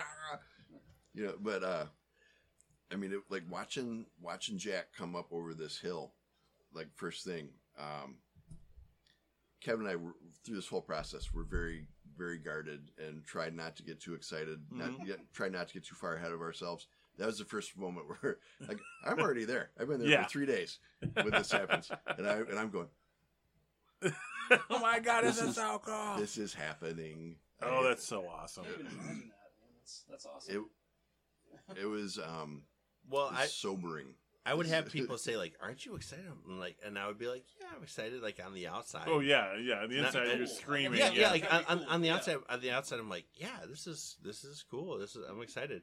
On the inside, I'm like, "Oh my God! Did you see that? It's the thing. We did the thing. Now they're doing the thing." That's so awesome. So many times, like I just wish I could yell, "We made a movie!" Oh, it's so awesome. Yeah. Although once the trailer drops, I'm just putting it on repeat on my phone and just walking around with the volume all the way up. And, like Well, you're on set like that. Which is Tuesday. Tuesday. Okay, So, cool. Tuesday, right? We're recording on a Saturday, so it'll be it's coming up. Should be So Tuesday. yeah, we'll time it up. We'll time it up. We'll It'll be time fun. it up. Yeah. Yeah, I mean, but you got to maintain. Yeah, when you're in a situation like that, I mean, Be cool, man. you got to be cool, man. Yeah. Yeah. So like, we have a friend Jay Fosgood, who's he's a Marvel artist, Disney artist, all that. We were sitting at con one year when it was right between it was right before what's his name did Aquaman. Momoa. So Momoa came. Was he was promoting a movie? It was right after he did Game of Thrones. He did. Well, he didn't before Game of Thrones. He did Conan. Yeah, and I don't know what he did after. I think it was right after. Like he just got done with Game of Thrones, and he was like, he can't get back from Europe. I remember because he said he was in Europe and he couldn't afford to fly back. It's one of those stories you read. You're like, really? Wait, really? He's like, yeah. So you're like, but he was standing there in a fire pit outside of con one time, and people were orbiting him like satellites, like afraid to talk to him, or whatever. And I was like, I gotta talk to that dude because Fosgood was been like, man, you just talk to anybody. I'm like, I don't care. I'm gonna talk to that guy. And I went over to start talking to him, and I was drunk, obviously. Yeah. This I talked to him for like 20 minutes, or whatever, and I sat down again. And Fosgood's like, I can't believe you just talked to whatever. And the next day we bumped into him. He was like trying to cut through the crowd, and he had some poor like assistant with him. And I don't know if it was just somebody from the con or whatever. He was like, okay. And Momoa was just walking through looking at stuff. I'm like, hey, Jason, what's up? How you doing? He's like, hey, Yeah. And Fosgood was with me, and he's like, what the hell, Steve? I'm like, what? I'm just maintaining. I was like, trust me, inside, I'm like, but inside, you're just like, and that's you got to be like that. You can't you can't freak out because they're just people, right? Well, like especially in that context, like he's just there, he's hanging out. Well, with you guys, you're seeing characters that you wrote and you drew that are being brought to life. Well, like going back to like when I said like we did this like backstory stuff and we were sharing it with Jack. Like I had it like queued up on my phone. I was like prepared for this, and so I was like airdropping him like his part of it, right? Yeah. And we were just talking, and like in the three of us, and like Matt and I are just kind of talking to him, and he was super cool. He's very into it, and he was like, he really wanted to know everything. Which for me, to have him, be like that into it, to really want to know. You think I wasn't geeking out? Right. Yeah. I was geeking out so hard because there's another piece to this. When Matt and I were writing it, we would pitch dialogue like in the scenes, and we would do an impersonation of Val Kilmer doing Doc Holliday. Yeah, which is a brilliant. So role. to have Jack step into this role, we were like, what? Did Val ever show up on set just to harass his son? Like no, I'm aware. No, that's a good dad not to go this. Like, what are you doing here? No, it's a good thing he didn't because that would have been my geek out limit. Like I'd have lost it. I'd have lost it. I'd have like gone up and given him a hug or something. Something super inappropriate. Yeah. He was there when Miriam was running Motor City. I remember he was there with the kids from It were there. Was it It? Yeah, the kids from It were there, and they had disappeared. And like, wait, the kids from It disappeared? Well, you need to check on them. Right, yeah. You need to check on them immediately. Turns out they were out back doing something they shouldn't. Things were going on out back in the parking lot that shouldn't have been going on. From the book It or from the movie It? From the movie, yeah. And that sounds inflammatory. I remember like Val after I saw like he was talking to the kids, and I was like, I remember asking one of the guys that he was like one of the volunteers there. I was like, what? Like they were talking. He's like, yeah, he was like giving them like advice, like and he couldn't talk a lot at that point because he he had the throat cancer, whatever. Yeah. But he took time out to speak to these kids about and he's making the point, and that's not easy for him. And so I from what I understand, like he's got a bad rep, but I hear he's a very good person, so I'm not surprised that his kids also and also one of those kids like puts a lot of effort into the role or whatever like that. And this you all you guys had like this group of actors there that were really like into the roles, into like really like wanted to put everything they had into the characters that they were performing, Yeah, that's like sweet. To me that meant a lot. Yeah, right. That was really cool. When I met Jack, I was talking to our art director Vince, and we were trying to figure out some stuff in the saloon, and Jack came in, and so Vince was really good about watching out for me, and he would introduce me to everybody. Like he'd go, hey, hey, you gotta meet Matt, and or like he'd bring me over to everybody. But I was talking to Jack, and Vince goes, Jack, this is Matt Miner, and he goes, oh, you wrote the book.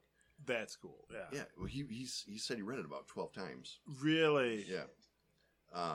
Well, just an aside, that is a good freaking book.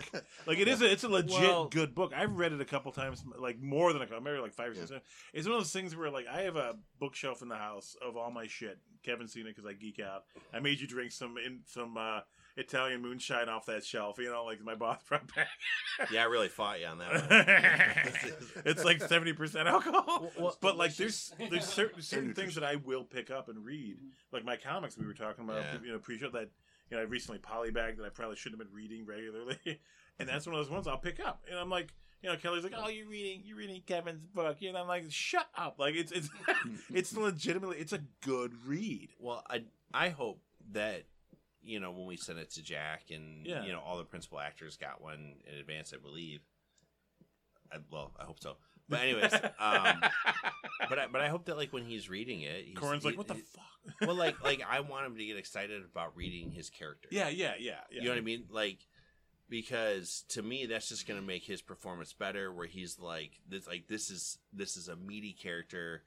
I can really dive in, and I can, and like he's not Brando walking on the set of Transformers movie. Like, what am I playing again? Well, like whatever, like where I really got excited in terms of like watching Jack's performance is probably when we were in doing the poker scene. Yeah, and there where they get the bottle of Miner whiskey.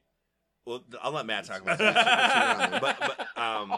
but what I liked so much about it was in the way we wrote it is we wanted Reno. I mean, he's the hero, but we want him to be a little antagonistic. Oh yeah, we want the other guys to kind of like want to like this kid's running his mouth. I want to flip. Yeah, you picked that up in the comic for sure. Yeah, like you want him to be, and I felt like Jack had like just like the perfect energy for it. It was so that's cool. I was like, all right, this is I like that. Yeah.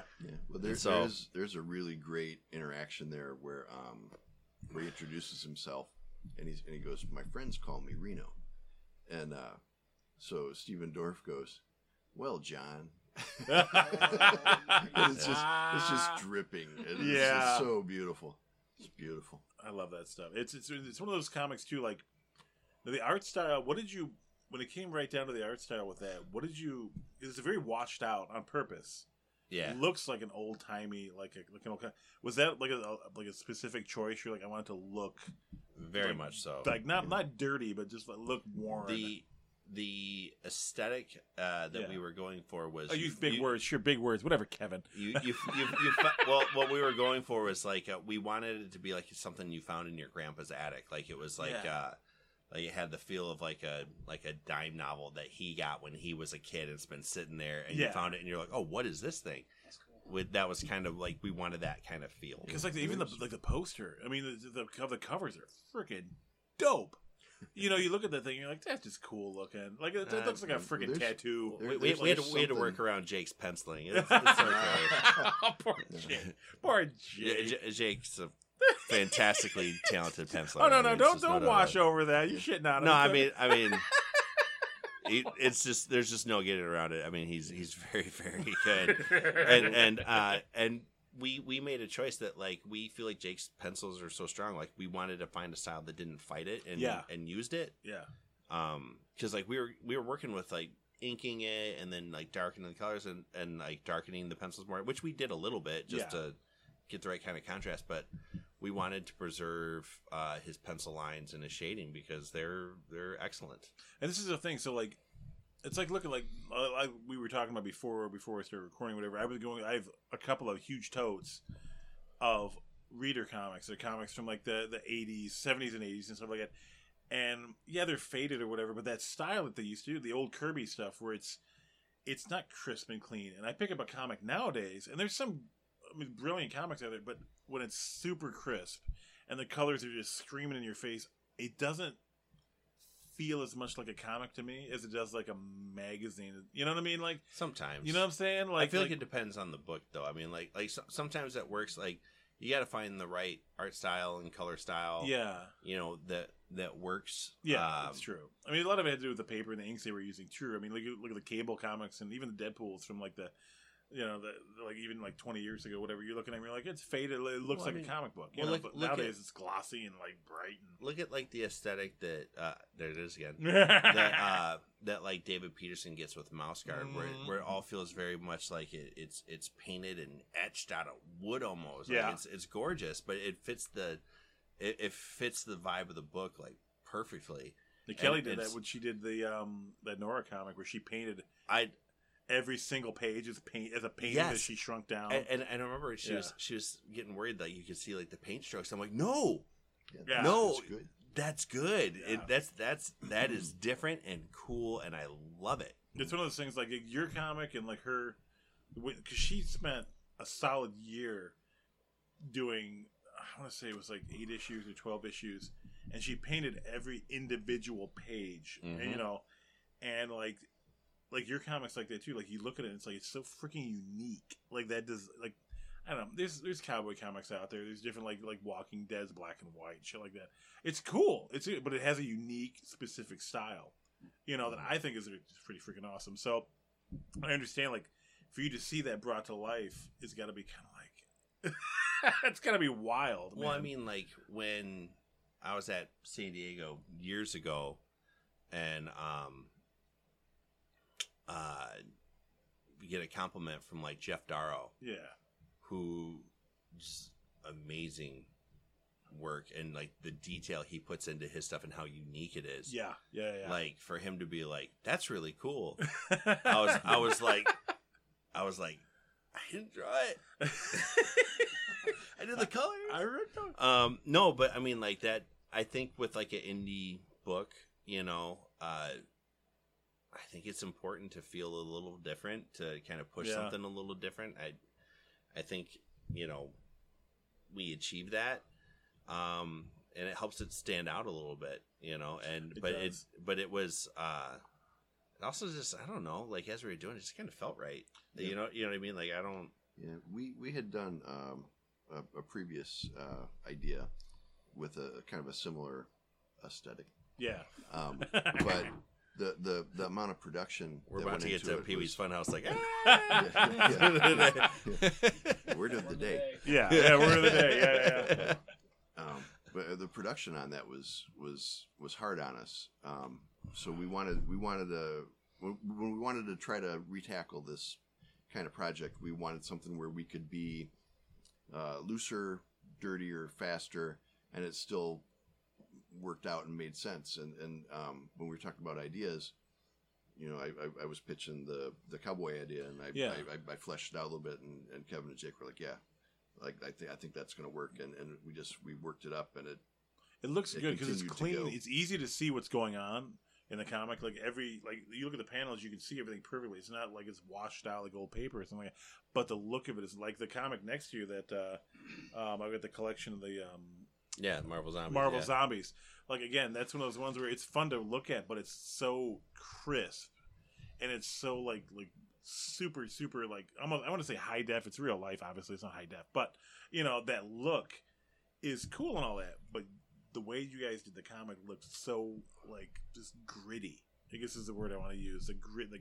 It was like any imperfections were to be allowed. Yeah, I love that. This is kind of neat. Yeah. So when you were looking at like the costuming and stuff like that, did you ever kind of go, you know, like it's a little bright, you know, like there were a lot of times when I was doing set decoration or you know bringing out props or you know just like looking at everything, and I'm just thinking, you know, this is I a couple of times I was thinking I don't know if this is going to work. Like really? I don't feel good about this. And then when we got done with it, the way everything was framed, the director of photography, Adam Biddle, was excellent. Mm-hmm. And he just would frame up stuff so good. And we we had these smoke machines, and they would call for atmosphere, and they go, we need more atmosphere, and there's just smoke, more everywhere. cowbell. Yeah, no, and there was almost no limit to more. There was no such thing as too much. A couple times, I swear, you couldn't see past your Really, hand, and you still got the shot, and we're still shooting. That's cool. But Brian's like that though. Look at Rotten Tail. Tail was really dark in some scenes, but you still saw, like everything that was going on. You know what I mean? And even on set, Brian was really cool with me a couple of times where like I would stand behind a lot and like try to not be in the way. Yeah. And there was 1 or 2 times where he saw me standing there. He goes, "Hey, come here," and I got to see like through his stuff, and I'm like, "God damn, that looks cool." That's cool. And but I want to come back to the smoke thing because I got a fun story about Matt. So like we shot a lot in the saloon because there's a couple major scenes that happen in there, but particularly the poker scene is a key scene in the book. It's a key scene in the movie. And they've got the smoke machines going, and we've got all the extras in there. They would yell, "Highlander, more smoke!" Yeah, and we would like set up and move to a new spot, and we do all kinds of stuff. And at one point, I'm kind of standing in the back, and Matt and I were like in charge of like making sure. So Matt did these like awesome custom decks that are like for the movie. Yeah, like he drew like all the aces and everything, and did it was awesome. Really? Yeah. That's cool, dude. And 10 packs of cards out there. And I helped. And I helped. But Matt did these really cool cards. I should have brought them. But anyways, except I've got a deck. But anyways, but they're like bigger. They're like custom to like era specific. Like that's cool. Did a lot of cool stuff with it. But Matt period specific width for poker cards, which is it's a little wider than a modern poker card. I got a period specific deck of cards I'll show you when we're done with this that your brother's seen before, and they're from the 1950s. But I got those cards, and Brian, they're really good. Brian asked us to like take some decks, and we had to make sure we had one that was like a shuffle deck that was easy to shuffle. We had to have a couple decks ready to go that like they would deal a certain way, so that when people got their cards. They when they flipped them, it would like make sense, right? Yeah. And like so, like Matt and I were like doing all that stuff. So like we're kind of on the side, and then like if they had a question, they might ask me or Matt to be like, "Hey, like would somebody do this or this?" And we'd answer that stuff. So we're right there, and we're kind of going back and forth, but we're like right next to this, like we're in between where the smoke machines are, and the doors and all the smokes. Yeah, and they don't want people coming in and out, right? Yeah. So at one point, they're trying to hold the smoke in the room. Oh yeah, I'm sure. Yeah. At one point, I see Matt, and his face is just getting increasingly red, and he's going. Wait. Kevin, his throat was really dry. He's dying. Dry. So he goes, "Hey, give me your water." And so I give him my water, and he fixes the tickle in his throat. Then Kevin may continue with the story. Okay. No. So apparently I've got his water. Oh no! I didn't really ever think about that until just now. But anyways, so I've got his water, and I look at Matt, and Matt's like just far enough away from me. I can't really do anything, but I can see him. And I remember I see Jake, and Jake's close enough. And I tap Jake, and I look at Matt, and Matt's he's standing there, just kind of doing like these little like, like he's gonna cough, and he's not. And there's full scene. His full scene is all going. His face is red, and they're going, and they're doing all their dialogue, and there's no cut, and it's probably a good minute and a half that they're going, and Matt, like at the beginning of the scene, is feeling it, and so you can see it getting increasingly worse, and Matt's face is getting redder and redder, and then he just goes down to a knee at one point, and Brian finally says cut. And Matt's like, and Jake and I are just like we're laughing, super. And not so like later on, same thing happens to me. Oh Jesus! and I've got to tickle my throat, and I'm holding it, and I remember just thinking, like I'm not gonna cough during the scene. Yeah, I'm just not gonna do it.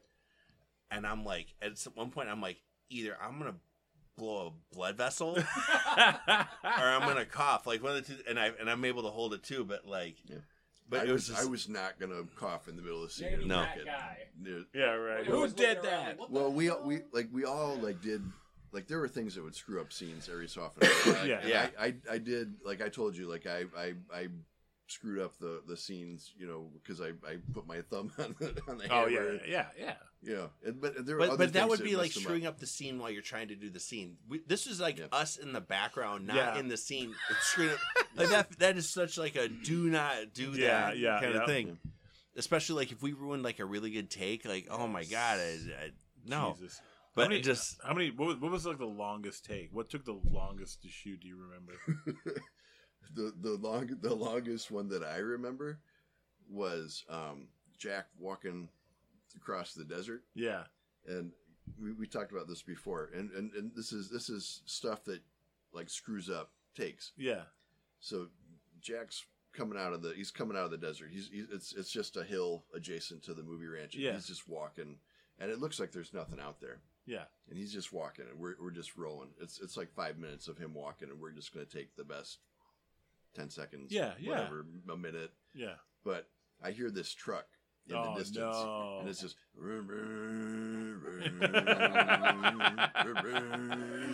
Oh no! And then all of a sudden, this white dump truck goes across the back of the. Oh back Jesus of the scene, Christ! And like Jack's just walking, and there's this truck like for like 30 seconds like, through the back, and Brian goes, "It's fine. We'll fix it in post." Yeah. That's fine. I didn't know they were like, all right, turn around, walk. No, I mean they probably could have had enough footage, but like they had him walk. He walked like 200 yards, and the truck was there for 50 of them. Oh Jesus!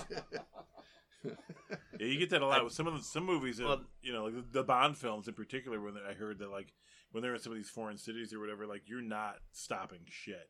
So you're gonna film like if somebody like in the background walks like past or whatever, it's like they just keep going. Was it Taxi? No, was it one where the one guy's like, I'm fucking working here. Midnight. It was a Midnight Cowboy. Yeah, with a kid taxi cab. Like, screw you guys. Yeah. I'm freaking going. I've got a job to do. Yeah, I'm walking here. And they just kept it like whatever.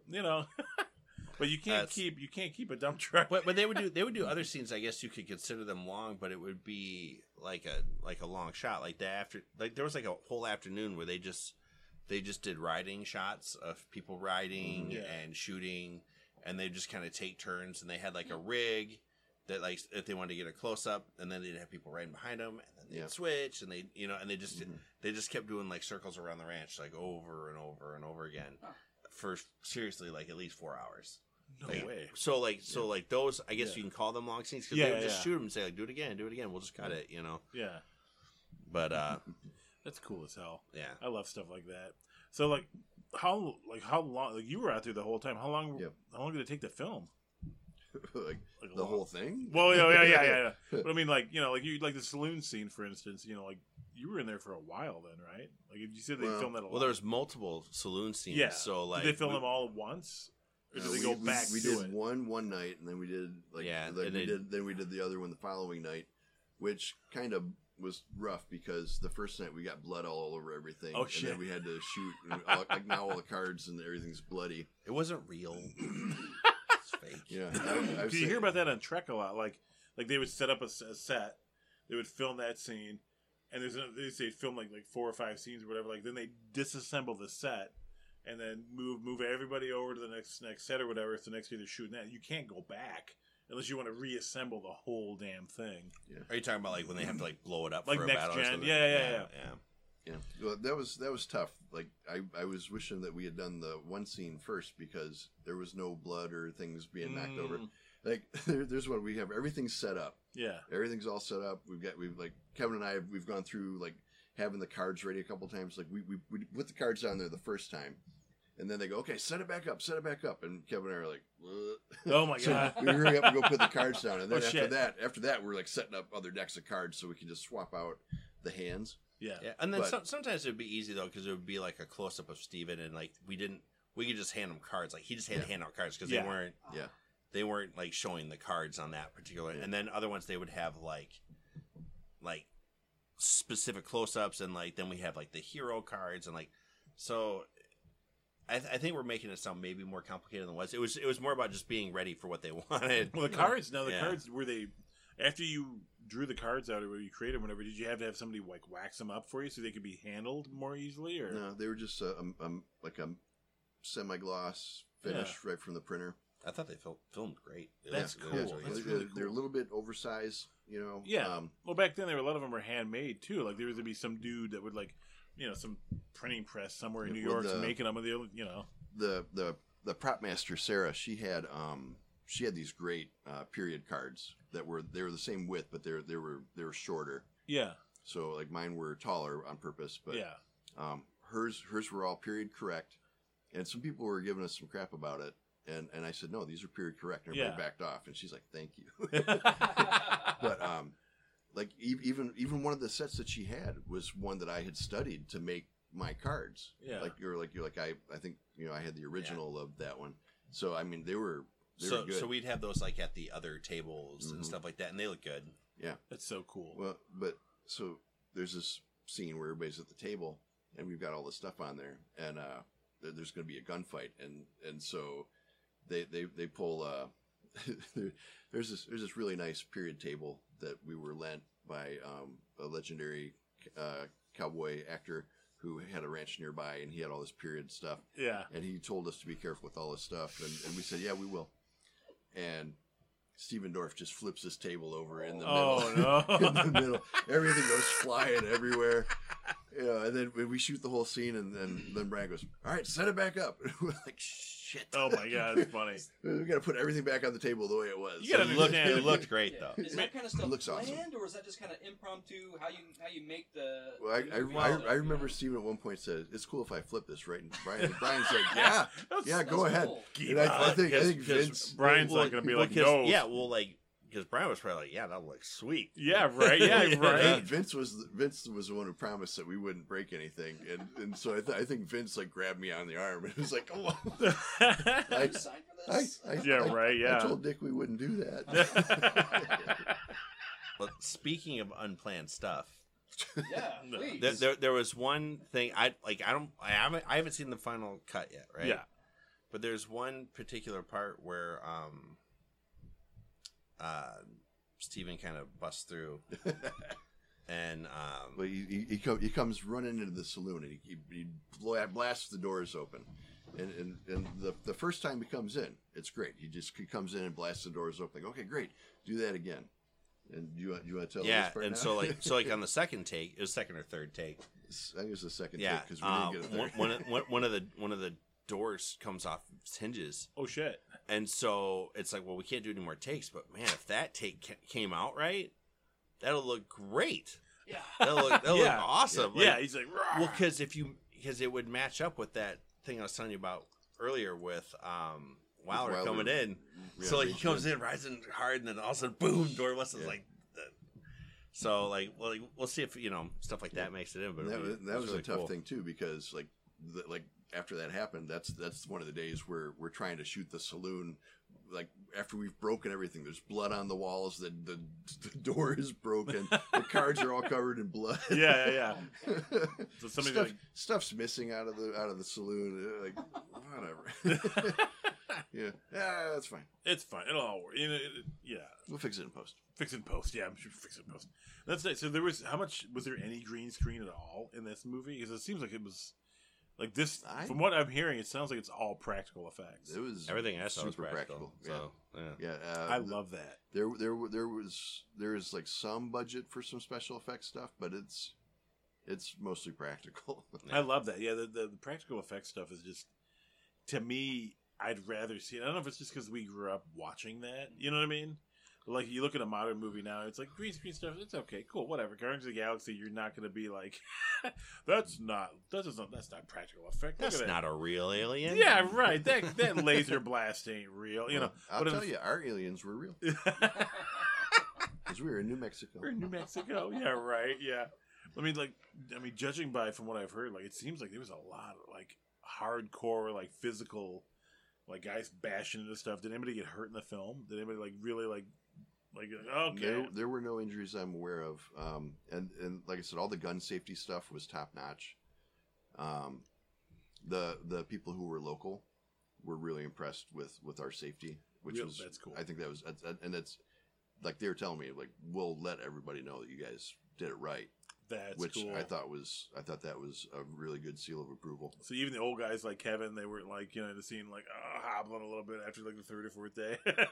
No, I think other than like my like sinuses going nuts, like I felt great. Yeah, well, there were some really cold days. I think by the end, Jack had developed a cold, which actually was awesome because he was supposed to be kind of sick when we were shooting those scenes. Oh, really? Yeah, it's true. Yeah. Jack is super method. I can't tell you he how did it on impressed I purpose. am with his dedication. That's awesome. Oh my God, I love stuff like that. Yeah. I mean, sadly, I think he probably picked up a cold or something by the end. I saw a picture on Corin's Instagram. It looked like there was snow on the ground at one point. Did it snow there? Yeah. Well, so there was one morning we went out there. It's like 10 o'clock in the morning. Yeah. Normal morning. We're starting to set up. We're gonna shoot at 11, and it just starts snowing. No shit. Just snowing, and Really? and we're like, is this gonna be bad? Because we're supposed to do stuff outside. Yeah. And especially if it's supposed to be the same day, like it's gonna be like unnerving, Yeah. Well, so it starts snowing, and it starts going, and like I took pictures, and like every 5 minutes, like there's just more and more snow until we've got half inch to an inch on the ground. Really? And it's just everything's covered, and I'm like I've got this little face cover on because it's cold with the snow, and we're like, I don't know what we're gonna do. Like what are we supposed to do? Yeah. 20 minutes later, the snow's all gone. Really? All of it's gone, and we start shooting again. Oh, that's wild. Although it was funny, we started shooting, and we've got this like fight scene going on in the street, and then there's like a couple of like flakes of snow start up again. I'm like, God bless America. Yeah, right. Oh my God. But it went away almost immediately. But I mean, it came down enough. I got some pictures. Yeah. I mean, it is just everything's covered, and I'm trying to figure out, like, can we explain that? Can we work with that? Yeah. But then it was gone, just like that. And I mean, like, there was one day it rained for 10 minutes. Really? We had lightning one night for 5 minutes.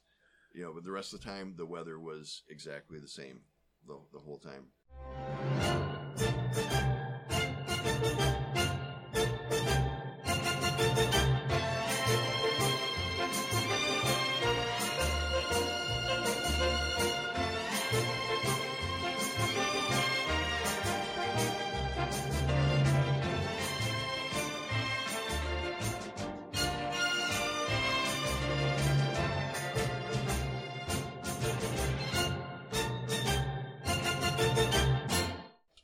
Cool. And we're back. We're talking about shenanigans. Inappropriate shenanigans on set. Yeah. Well, there a lot of times people said to me, "Did you get a picture of that?" And I was like, "Yes, I did." I mean, that guy at the party, like, hey. Oh, good Lord. Yeah, just proof for it didn't happen, right? That's awesome. That's true. Yeah. So you guys get the green light for the movie, right? And everything's going cool. You're excited or whatever. You're out there. You're shooting or whatever like that. Yeah, whatever. When did it actually sink in? Like, this is actually freaking. This is happening. This is a thing. We're doing it. Like was there a moment where you guys looked at each other and were like, this is freaking cool. This is it. It was disjointed because when I went out first, like I got thrown into it. Like, I got off the plane, I went right to the set. Really? And the first thing they had me do was go and pick up a bunch of stuff from this guy's ranch and bring it over to set. So I was, I'm hauling stuff, and I'm not really ready for New Mexico. So I'm wearing the comfortable stuff I was wearing in Michigan. Michigan, and I'm hauling all this stuff, and I'm so tired. I don't know why. It's because I'm at 7,000 feet in thin air, and I'm working my ass off. And never mind that I'm 50 and I'm hauling all this stuff around. But I was going to do it because this is our movie, and so I'm going to do what I can do. Hell yeah. And but like, even that wasn't really the realization, because I was still kind of setting stuff up. It was that first day of shooting where Jack came over the hill. Like that was really where it got me. It's one of those scenes that like in the book. So scene for scene, like in the comic, or whatever. Did you guys try to keep everything when they're lining up everything for the shot? They're setting the shots up. They get the cameras ready. Did you ever step in and go, you know what? Like this is not like. No, we. I think we worked through a lot of that kind of in the script phase because I mean it's adapted from. It's not the exact same story. Yeah, we had covered that ground with Brian beforehand. I think. Yeah, mostly. We knew it wasn't going to be like shot for shot. Yeah. Or anything like that. Which would be hard to do, right? Like sometimes a comic comes out and they make it into a movie or a book. Well, or whatever. there would be times we talk. You could do it, but the script was not. It wasn't shot for shot from our script. Mm-hmm. They had a story of their own that crisscrossed with ours. Yeah. So I mean, there were scenes that were similar or were from the book, but. What was that like? Like when they like you've written the story, you have this idea in your head. It's a freaking comic. It's all done. And like when they went to rewrite certain things or changed a few things, were you ever kind of like, yeah, no, like there were times where we'd ask like, you really want to do that? Yeah, does it have to be like that, or can we change it like that? And then we talk to Brian, and Brian usually have a reason like, oh, we want to do it like this because, and the flow's better. Or you have to shoot it like this. Yeah, we'd be like, oh, okay, I guess that makes sense. And then there'd be other times where we'd be like, well, it's gonna happen, and we'd be like, they'd just be like, well, all right, and if it was something we really wanted to push back on, we did, But I would say that they took a number of suggestions from us beforehand, which felt good. I mean, our input was respected. Yeah, like we didn't get like final say on it, on stuff. Yeah, no, but I mean, but they weren't like. But like I would say that Brian was pretty open to anything that we said, and like we had conversations about it, and so like it's hard when it's kind of your baby and you've like envisioned it, and and you're like what I did is perfect and no one can ever change it, So we had to get over that a little bit, but I think by the time we got to set and everything, just seeing it all come together was so exciting that you just. At that point, you just start rolling with it, and you're just having fun with it. And I'm sure there's some things like in the comic, like so you get this Native American dude like when he's doing all this thing, like you can't. That scene was so powerful, like. We'll talk about actors who really leaned into it. So Cody Jones plays Chato. Yeah.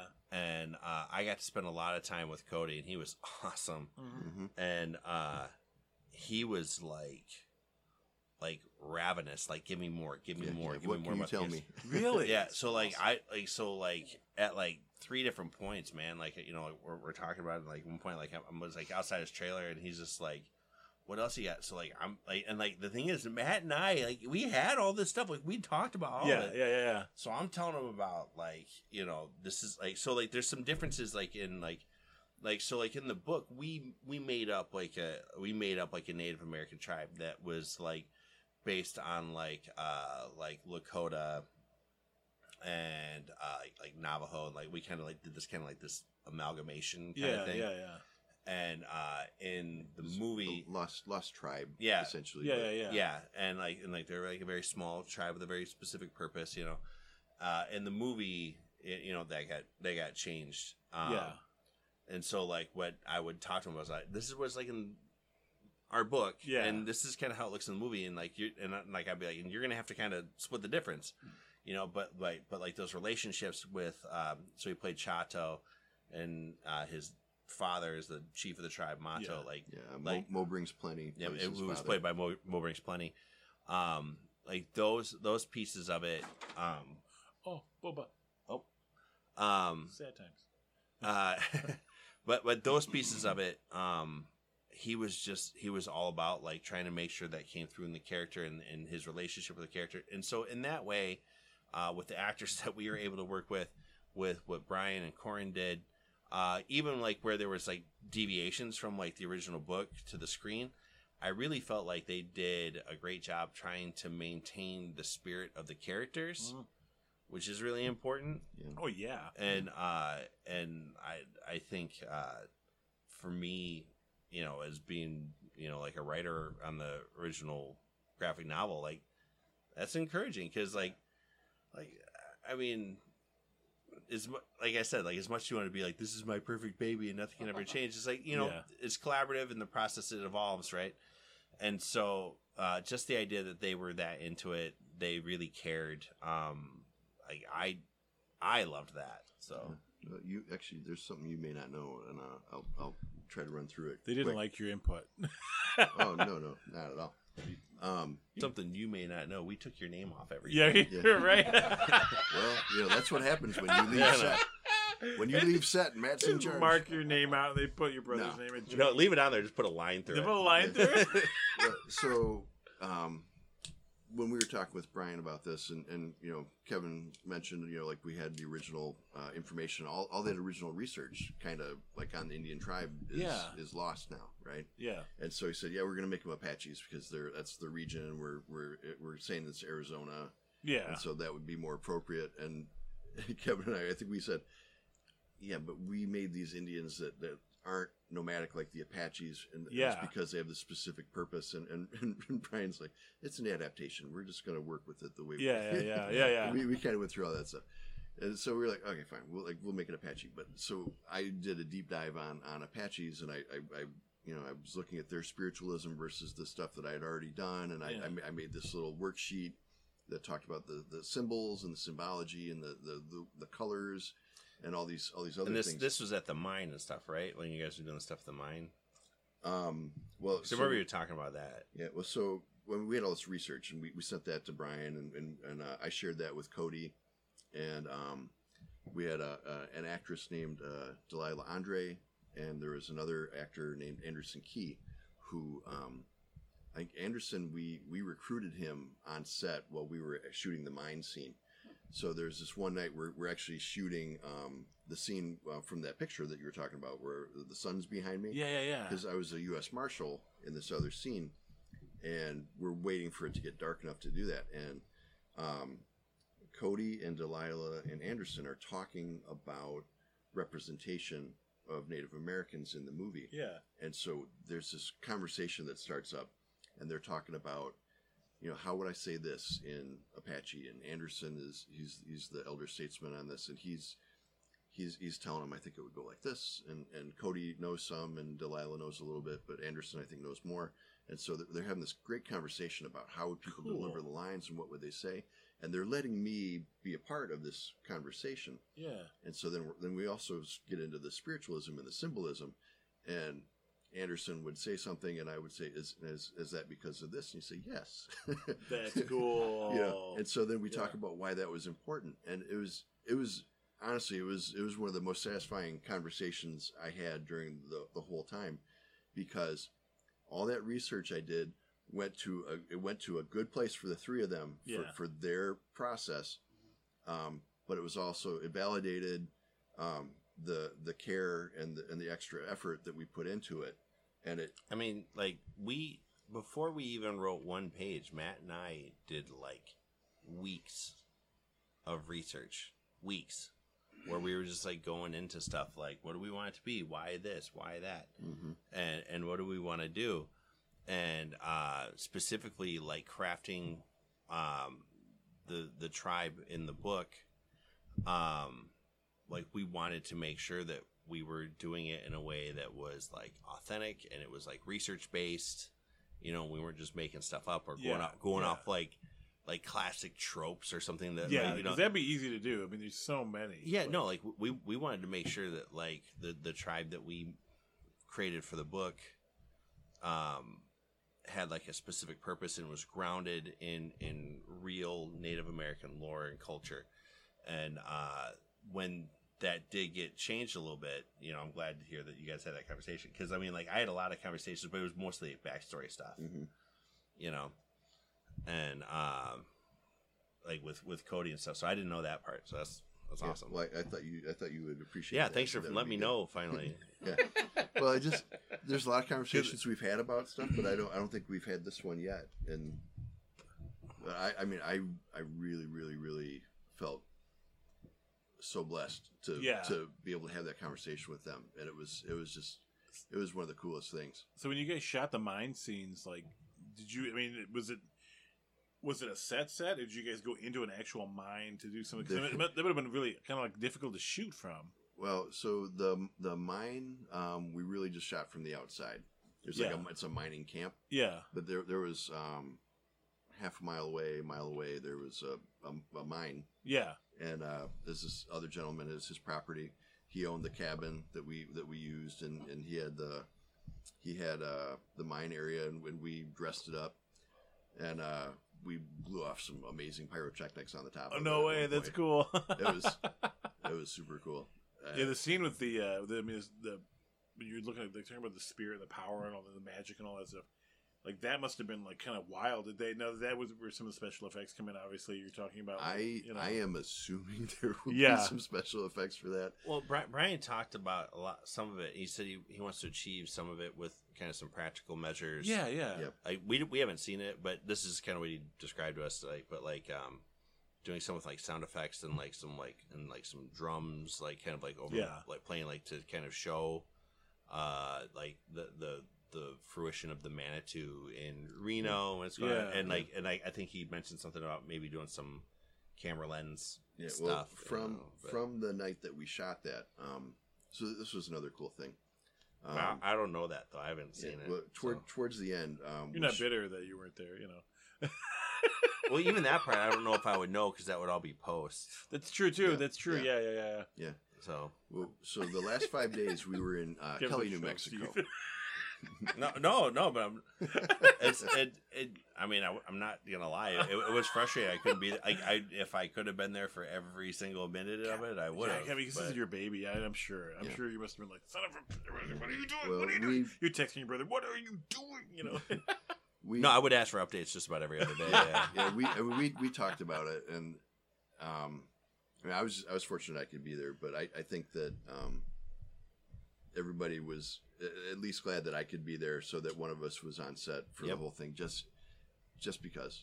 Yeah, I mean, because you're the creative idea behind it. It's like, it's like when they're shooting, like if they shot Christine and Stephen King was just like, you'll do okay. They would have been like, what the fuck? We need input, like, adaptation, the creator. Well, talk about guys who have had their stuff adapted, and right. I mean, Stephen King's had serious one of the most famous Stephen King movies is The Shining, and he doesn't really like it. No, he does not. And there's no mallet smashing his face in the elevator. None of that's going on. Like, but just the idea that like that is so popular to the same. I mean, it's like Kubrick on it. I mean, yeah. But it's still it's an adaptation though, and like so it's not quite there. Some stuff doesn't work shot for shot. I mean, look at even the Marvel movies. Like, you look at like Secret Wars. Yeah, they could have done the shot for. They could have done like, but the build up to something like that, or just the actual movie would have been shit, because people that are casuals going into that, they're not seeing, they're not going to know half the characters. Nova did not exist at that point in time, right? You know what I mean? Yeah. Of course. Yeah. Like there's no Quasar. No, there's never been a Quasar movie. There's never been a Quasar TV. There's nothing. I don't even know if there's a Quasar comic anymore. Shit like that. So like, I think he was running around with the Guardians. Is he really? Yeah. Last scene with the Guardians. Yeah. Oh my god. Yes. Probably around Annihilation, like 10, 15 years ago. And it literally like in Secret Wars, I mean, Quasar like literally was, it's like, you're gonna face me in the quantum bands, and Thanos is like, yeah, except when they don't work, and his hands explode, and he's just left with these melted stubs. He's like, oh, and Thanos is like, yeah, you suck. He's gone. And he's like, so like, you're not gonna do shot for shot of every comic or every, I get it. I do get it. So it's, I mean, Brian is very, very smart. Like, you watch his movies, like, they play out really well. And Rotten Tail, I never read Rotten Tail before it was made into a movie. Like Eric's got. Well, I actually, no, I'm with you. I actually did it in reverse. I saw the movie and then read it. Yeah. So like, not like on purpose. I just hadn't done it, and so. I gotta talk to our friend Eric about that, because he did Maxie Inebriated Rabbit. They made a movie, like, I'm interested to see what he thought about that. if I can ever get him here before like 1 o'clock in the morning, because he wrote that comic and then they made a movie on it. I'm like, I gotta talk to him about that. But it's like one of those things like, well, Max the Inebriated Rabbit, you're not making a regular movie out of that. That's one of those things where you're just like, you're reading it, like you're flipping the page, you're like, well, that's never being shot. Like, they're never gonna see film ever, So, but yeah, I like the idea of them adapting it in such a way. Who did the adaptation? Like, who actually sat down and read the comic and then was like, okay, we have to change this to this, we have to do this, we're going to add this scene. I think that was the really most in the early versions of the script when Corin and Brian were working on it. And they had done a few different versions, according to Brian, where like some where they kept it really grounded, some where they really played up the supernatural, and they're trying to find the sweet spot in those early days for like what would work. Yeah, what would work. Yeah. I could see that you do with the supernatural stuff. If you went overboard, where it would be a little kind of hard to, well, not just visualize, but hard to shoot. I mean, just in general. Because also from that perspective, you're looking at like, we're going to adapt it, but there's no physical way we can do this. Like, this is not going to happen. But the nice thing about your comic is that the way it's written and the way it's drawn is like, I'd say like a good 90% of it you can do practical. You can just film that shit just how it is, because it's not, you don't go crazy about it. Well, we wanted it to be a Western, but we were trying to put a different little spin on it, Yeah, you don't go too crazy. It's not like Ghostbusters and Wild West. It's a legit like. Would you consider it like a horror film almost? We got a lot of that early on. Yeah, because it is pretty crazy. But is it a horror book, or could it be adapted into horror? And we didn't really see it like that. Yeah. But I can see how, like, if you're coming in, you're like, maybe it's got that kind of bend. But we Reno never saw it like that. Reno in the comic, I mean, he kind of turns into a Terminator, more or less, and that could be real. But frightening he's not some if it's done undead right. zombie walking around either. He's still like, he's still grounded in like the fact that he knows who he is. He is who he is. Well, there's. The crux of the story always becomes that melding of the Manitou with Reno, and there's a point where the Manitou, because it's a spirit, it feeds off of things that Reno as a living person likes and does, and the more he does that, the more it feeds, and the more it snowballs. And so he's got to fight that. Like Ghost Rider with Zarathos and all that whole idea, where like the more Johnny did shit that Zarathos wanted, as far as like wreaking vengeance and taking vengeance on people, the more he lost who he was, and the more he became, basically just a spirit of vengeance all the time. He lost control completely. And whereas with Reno, it was a similar thing where it's like, if he lets, did you envision him as like having more control over the Manitou in general and not letting it control him, or was he just kind of like? That's actually something like we were kind of diving into more, like in the sequel actually that we're working on, like for the book. But like I don't know how much that'll come through in the movie. It's just gonna be more focused on Reno, and really the first book is like that too. It's more focused on Reno, and like that's something we wanted to dive into, is like, what is that relationship now? What does it look like now? Yeah, because if you let the Manitou take too much control of the character, at that point it's no longer Reno that you're the character that you love, the character that the readers are invested in. All of a sudden, it's this other character, the Manitou. And in the story, that's actually what Chato is most worried about. He's like, this is. Like, we're essentially letting loose like this potentially something insanely dangerous. And so like he's not happy about this at all, but he's following his father's lead because his father has his reasons. Well, in the book, like, they see that like the people in the town that are hassling them about what the people think is a gold mine, and what the Indians think is a sacred place. That the gold holds the spirits back. Like they're there to protect it and keep the spirits at bay. The gold has no value to them, but the place does. Whereas for the people in the town, they want the gold. And when they see this guy, go into the town and cause trouble for the guy that's hassling them, they go, here's something that we can do. We can weaponize this guy. Yep. Let him go back in the town.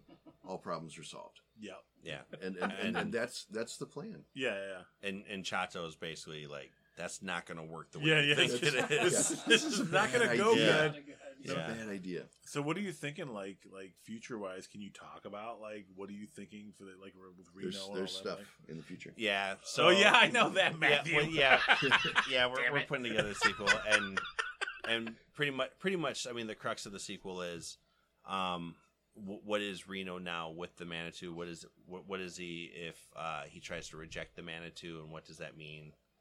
That's cool. That's really cool. Yeah, and it's a hard thing. Like, if you could be really powerful doing all the things that you love to do all the time, wouldn't you do it? But and this is a miscalculation on the part of Chato's father, is that they think that Reno is somebody who's corruptible because he's corrupt. Yeah, but he's somebody that wants to be better. Yep, and so they didn't really account for that. Yeah, well, and that's where that's why we were so careful about his backstory, that we wanted to reveal, as we go, and stuff we were sharing with Jack is like, this is who he is, though. Yeah, right. So he's got this thing going on, but this is who he is. They don't know it yet, but you know it because you're Reno. Oh yeah. You're Reno. Right? So what are your thoughts on Reno with the Manitou? Does it? So he heals from pretty much any wound, right? Mm-hmm. Basically. Is he immortal at this point? Who knows? I mean, is this going to play through in the 1920s? But that's, is this going into Who knows? This is how my mind works. We have thoughts. Is he going to wind up being like the most badass gangster ever? Well, one thing that I think I tried to talk Brian into in our discussions was, like ways to play up the supernatural side of Reno. And the Terminator aspect, which Brian's open to. He's just like trying to figure out how it translates. And so we talked about this item that I'm going to mention in a second, but and I was waiting to see if we would do it, on set ever, and we didn't. So I knew that we weren't going to do that. But like I had said, like if we do this thing where, like, Reno just takes a shotgun blast and goes down, and then you just watch him get back up. Like, something is up. Right. To me, that's a low cost way to show that. That it's on. But to my knowledge, we did not do that. So do you No, we didn't do that. We didn't do that. But no, but he gets a beating. Up, yeah. Some things happen. Right. Things go awry. Yeah. So as a fan, so I got to ask these questions and shit. It's kind of fun. I was like a poke. I mean, you guys can't reveal too much about things that are in flux or things. This interview is over. God damn it, Steve! We're never hanging out again. I'm taking your Optimus. You did not stick to the talking points. I'm talking to my agent. I'm taking your Optimus Prime and I'm going home. Like, hey, wait, man. This is what you get. This is what you get. Oh man, so that's kind of fun though. It's interesting. So has there been So when you guys have this deal for this movie, right? Have you talked about another movie after this, depending on how it does? Or look at Kevin smiling. He's such an asshole. I say it. You did say. We hope it does well, and if we get to that point, then I guess we'll have that conversation. Because I think it'd be kind of fun. It's one of those things. You look at the initial story and you're like, this is meant for a series, obviously I knew because you told me like a year ago or whatever. You're like, there's going to be another one. We're working on it, whatever. But it's written we're written through 20 issues. Yeah, and it's just are you thinking about because originally I would not completely written through 20 issues, but we plotted. Sorry, written through I think 16. That's one of those things. Yeah, you can plot it out or write it out or whatever, but you can only do so much. You got to whittle stuff down, or expand on it if you can or whatever. So what about the side characters themselves? Oh no, everybody's dead. It's I was gonna say in the book, everybody's dead. He kills everybody. Dead. There's not a soul. That dog, the little puppy dog. He's just you die. No, it doesn't happen. There was dead. Everything's died. We would never kill it. No, I know. You would never. The horse, yeah. But So like horse is collateral damage. The horse is fine. Collateral damage. Old Spain didn't make it. But like, so in general, like, are there any side characters that you guys did kill off? Whereas at the end now, like especially after the movie, like with the movie being done, you're just kind of like, I kind of wish I'd let her live. Like that would have been kind of fun. The movie added a lot of characters because the cast got so big. He's got a we definitely added characters. So there's a picture with Jake and like a girl, and that's the girl that. But there's a girl in the movie. When did this happen? It's on Instagram. Oh, yeah, you can't hide that. Yeah. So who played her? Who was that? Who's the actress? Camille Collard. Camille Collard. Yeah. That was one of the things that Brian brought in that was not in the original, but like that was But we wrote a love interest for Reno. We just didn't do it in the first story. Second book. Yeah. So it just kind of got. So is this stuff that happened in the past though? Is like because he's hurt. Like you read his character in the comic and like. He's obviously a young man. He seems very true. He's very very swagger, but like I would describe it as he's loved and lost. In the yeah. Well, I would describe it in the story for the way it ended up happening in the adaptation was like aspects of what we wanted to do that we had the mind to do basically got fast forwarded.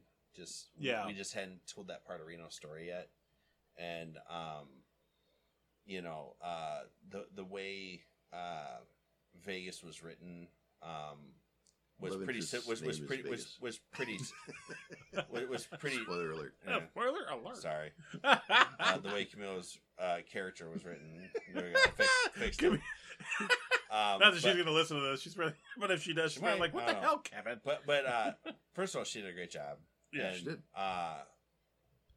But aspects of the character are pretty close to what we had in mind, anyways. So like for the most to Brian's point, he's like, well, love interest helps for a movie and stuff. And it's like that all made sense. That was one of those. That was a good example of something that he. Like we were talking to him about, I was like, do we need this? Do we not need this? And like he's like, we need this for A, B, and C. And I was like, oh, yeah, that makes sense. Kind of to the point of like, just if you're coming into this cold, because that's the thing. Like like Rob, I don't know if Rob's never read the book. He hasn't read the comic at all yet. What the hell, man? I know. Talk to him. Yeah, I know. I've only got so many copies. I gave my co-host Mike, who's usually here with us. Mike's job is completely effed right now, so he's working his butt off.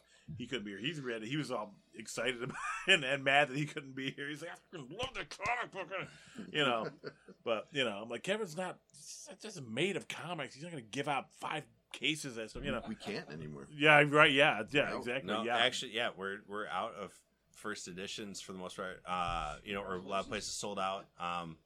And the special edition though comes out the 28th. That's awesome. So the special edition's on its way. So that's next week. That's next week. I know. Yeah. That's so crazy. I understand a calendar, and I can tell you that's next week. But yeah, so I mean, there's more coming. And we actually made a couple changes and stuff too. So in that especially, do you so these notes you have in the characters, like this extra backstory to the characters, have you ever thought about putting those in like the back of like one of your comics? Like, hey, this is so like remember Transformers? Yeah, the old Transformers comic. In the back of every issue, they'd have like a breakdown of one of the characters. Well, at one point, when it was a webcomic, I wanted to do like a encyclopedia type. And Kevin's like, nah, I don't. It's something we could always do still. But speaking of side characters, or at least side stories, Matt and I had actually been kicking around for a while, doing like a series of 8-page stories for like Chato, or Reno's backstory for like when he was a kid, telling all that backstory stuff that we shared with Jack and everything, and like so actually like that's one of the reasons we did all that backstory stuff, and we were like, oh, this would be cool to kind of tell these, and it's like you don't need it, but it cool fleshes everything out. Well, that's the way the Transformers universe always was too. Like for the casual comic book reader, you're like, yeah, cool, yeah, Overdrive, like Shockwave, that's cool, whatever. But for the diehard fans, like that's dope. Yeah. Well, you can never get enough when yeah. you're diehard. Oh You're yeah. I'll read the Japanese, retranslated, Indonesian knockoff. Yeah, exactly, right. Yeah, it's just kind of fun because that's where you find out the secret of Unicron's baby. I remember that. I've had Omicron. His name is Omicron. You just don't know. It's really You just don't know. You didn't read that one. They've altered so much stuff with that. So IDW lost, from what I understand, IDW lost the licensing to Transformers now. They did. So the comic book, literally, they did a whole run of the comic with Transformers. A tangent here, and it was a good run, but they introduced a bunch of weird shit and did all sorts of strange things, and they went on for a long time. And it ended, and then IDW's like, well, we still got the license. Let's do it again. So they started from scratch, and they released Transformers #1. Again, this is like, they started in 2006 or something like that, or 2005? I thought I read something that it might go back to Marvel, actually. Really? Yeah. Oh. Yeah. So you've got They were at Marvel in the 80s, right? Yeah, they were. Oh, yeah. Yeah. I've got the whole run. Yeah, wait, actually, the Transformers, the movie, the 86 has the Marvel. Has Marvel right at the front. Yeah. I've got the first run of the Marvel comics, and the third issue is Spider-Man's in it. He just got Venom. He's just got the black costume, and he's with the Transformers. Now, does he transform into Venom? No, but there is an interesting scene at the beginning where he's talking about. He's like, I still haven't quite figured out why this costume, or why this does this, or why this costume does that. He's like, maybe I should try to take it off, or something like that. Where he's just like, he still doesn't know why he can change his clothes to whatever he wants to, because it's the symbiote, but he doesn't understand why it works that way. And that's kind of fun. That's one of those things, like, you're reading the comics, you're like, oh, that's kind of cool. Yeah. And there's some characters in the original Transformers Marvel run that do flow over into regular Marvel, but not much. I'm going to throw a tangent on your tangent. Oh, snap. Yeah, I today, just today. Yeah. I'm not kidding. My son Mikey and we watched the 1990s Spider-Man TV show, like on Disney Plus. Really? And he very specifically wanted to watch we watched the 3-part Venom thing that they did, and he was just like asking questions the whole time, and he's like, wait, so Venom? Wait, is Venom Spider-Man Venom now? And I'm like, sort of. I'm like trying to think about Venom like he's like slime, and he kind of sticks to people, and he's like, oh, Spider-Man's bad now. I'm like, sort of, but it was great. I mean, it was great. It was like I was watching him connect the dots, It's and so then funny. Halfway through the second episode, he looks at me and goes, he's got to take that suit off. It's like, you're right, buddy. Oh, I love Just that. wait. When he looks at me, he's like, he's got to take that off. That's awesome. Yeah, I've got that full Secret Wars run, the first run of it from the 80s. It's beautiful. And that's the only one. Like it's the only one I've mounted in plexiglass. I have it mounted on the wall in the basement. Is the one where he gets the costume and it says like it's like beautiful Mike Zeck cover. Oh yeah. It's one of those things. And I also have a Jose Delbo, who did a lot of Transformers and Wonder Woman and stuff for DC. But he did issue number 50, and it's one of those issues where you can tell immediately that it's meant to sell toys. Because issue 50 of the Transformers is where they go and they kill off everybody who's no longer available for sale. Legit, they wipe out so many Autobots, and they're just and Decepticons are like, well, your toys discontinued, we're going to kill you. Your toys and in the discontinued, meantime, we have found all these new Transformer Precisely. brothers who have joined our cause. Oh yeah, out of nowhere. Yeah, but you're like, it's funny how none of the Power they Masters were lost on a spaceship. Yeah, that was orbiting another galaxy's sun. It's fine. Yeah, so the movie's in the can. Everybody's happy. It's interesting. Nobody's shown me anything yet. I don't know anything about the movie. What can you tell people now before the trailer drops, before the movie comes out, that'll it's enticing, like they make some money to see it? Yeah. Whet their appetites. Well, if anybody that's a Yellowstone fan, like that we mentioned, that like there's a couple actors from Yellowstone, they're like, really? Who? And it's funny, like some people, like I've talked to so many people. They're like, "Oh, I love Yellowstone," and then I'll say, "Yeah, Cole Hauser's in it," and they go, "Who does he play?" And I say, "Rip Wheeler." Rip's in it. Yeah. Once you say Rip, they're like, "What?" Yeah. Everybody just remembers him by the character name. So I mean, that's pretty awesome that worked out the way it did. Well, yeah. Because he was the last kind of like big name person they got attached, and it really helped kind of the snowball. As we got towards production, things rolled. Yeah, that's very cool. So when you were doing so Corin, who does Corin play? I mean, I know, but I want you to say it. It seems like you're leading the question. I'm just saying. He plays Red. He's a kind of a crooked sheriff's deputy. Yeah. Henchman. He plays it very well, I'm sure. He does. Oh no, yeah. Well, you missed a part of a conversation where I was talking about a lot of people gave these great performances. Yeah. They'd be off camera, and other people would emote or would give their performance to it. Corin, he had a sizable role for a background character. Yeah. And he just brought it every take, whether he was on camera or not. And I just was amazed at how many people really did that every take, whether they were on or not. That's cool. And the professionalism and the talent of these people and their dedication and how serious they took it. Just it really struck me because I assumed that you might save your performance for your turn to be on camera. Yeah, I assumed wrong. Really? These people there's so many times I wish that somebody had a camera on them because I was like, that was amazing. Well, speaking of just fun people to have in the movie too. Yeah. Tate being in the movie, we haven't mentioned Tate at all. He's also on Mandalorian. Yeah. As Paz Vizsla, and he had that awesome moment just in this recent season where he's got this epic fight scene. Mm-hmm. And he's obviously playing he's Paz Vizsla has the big Mandalorian minigun and everything. So for me, I'm like, yes, that dude's awesome. Yeah.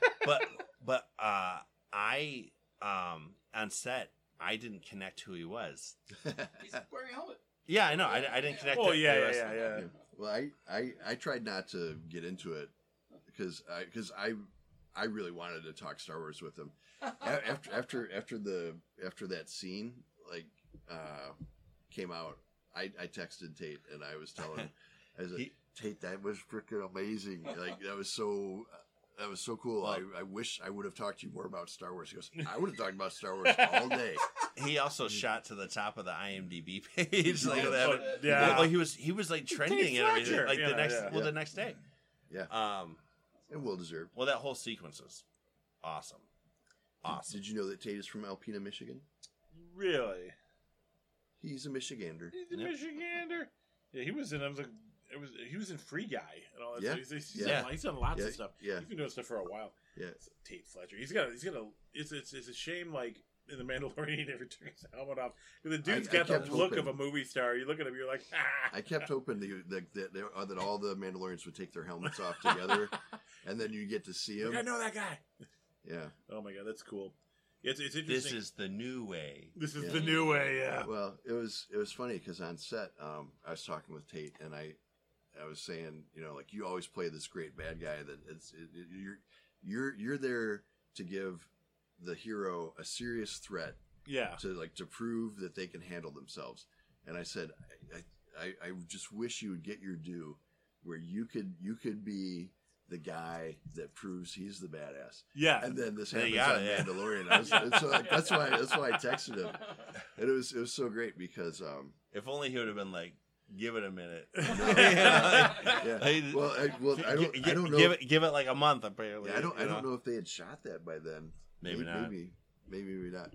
But so I was texting with him, and I haven't seen a body. Yeah, So yeah. Mandalorian's one of those weird shows that made me feel like, and he just jumped off the cliff, but he lived. Well, if there's anything we know about Mandalorians, if you look cool enough, it Yeah, doesn't matter. right. You'll come back. He's such a badass. And in he that show. looked pretty cool. Freaking heavy gunner. He had that big gun. It was super cool. Because when I was talking with Tate about all that stuff, so you started zipping me pictures. And he sent me all these behind the scenes pictures of him in the suit and everything. The Mandalorian. I was like, oh god, I really wished I would have nerded out with him for. we talked about a lot of stuff. I had a couple hours of stuff just where we could talk, and I never talked Star Wars with him on purpose, and I regret it immediately. Well, some people are like that, though. I mean, how do you feel about season 2, episode 4? Yeah. You're pushing up your imaginary glasses. Have you ever thought about the consequences of it? That's one of those things I liked about Galaxy Quest is they really pointed out how crazy some of the fans can be, and how weird they can be, and like being at the cons so much like we all have. Like we've seen the con backgrounds in there are on. I watched a dude, and I've told this story a million times. I watched a dude. It was like 2012. I watched a dude get down on his knees and present Tia Carrera with a samurai sword, and I think it was 2012.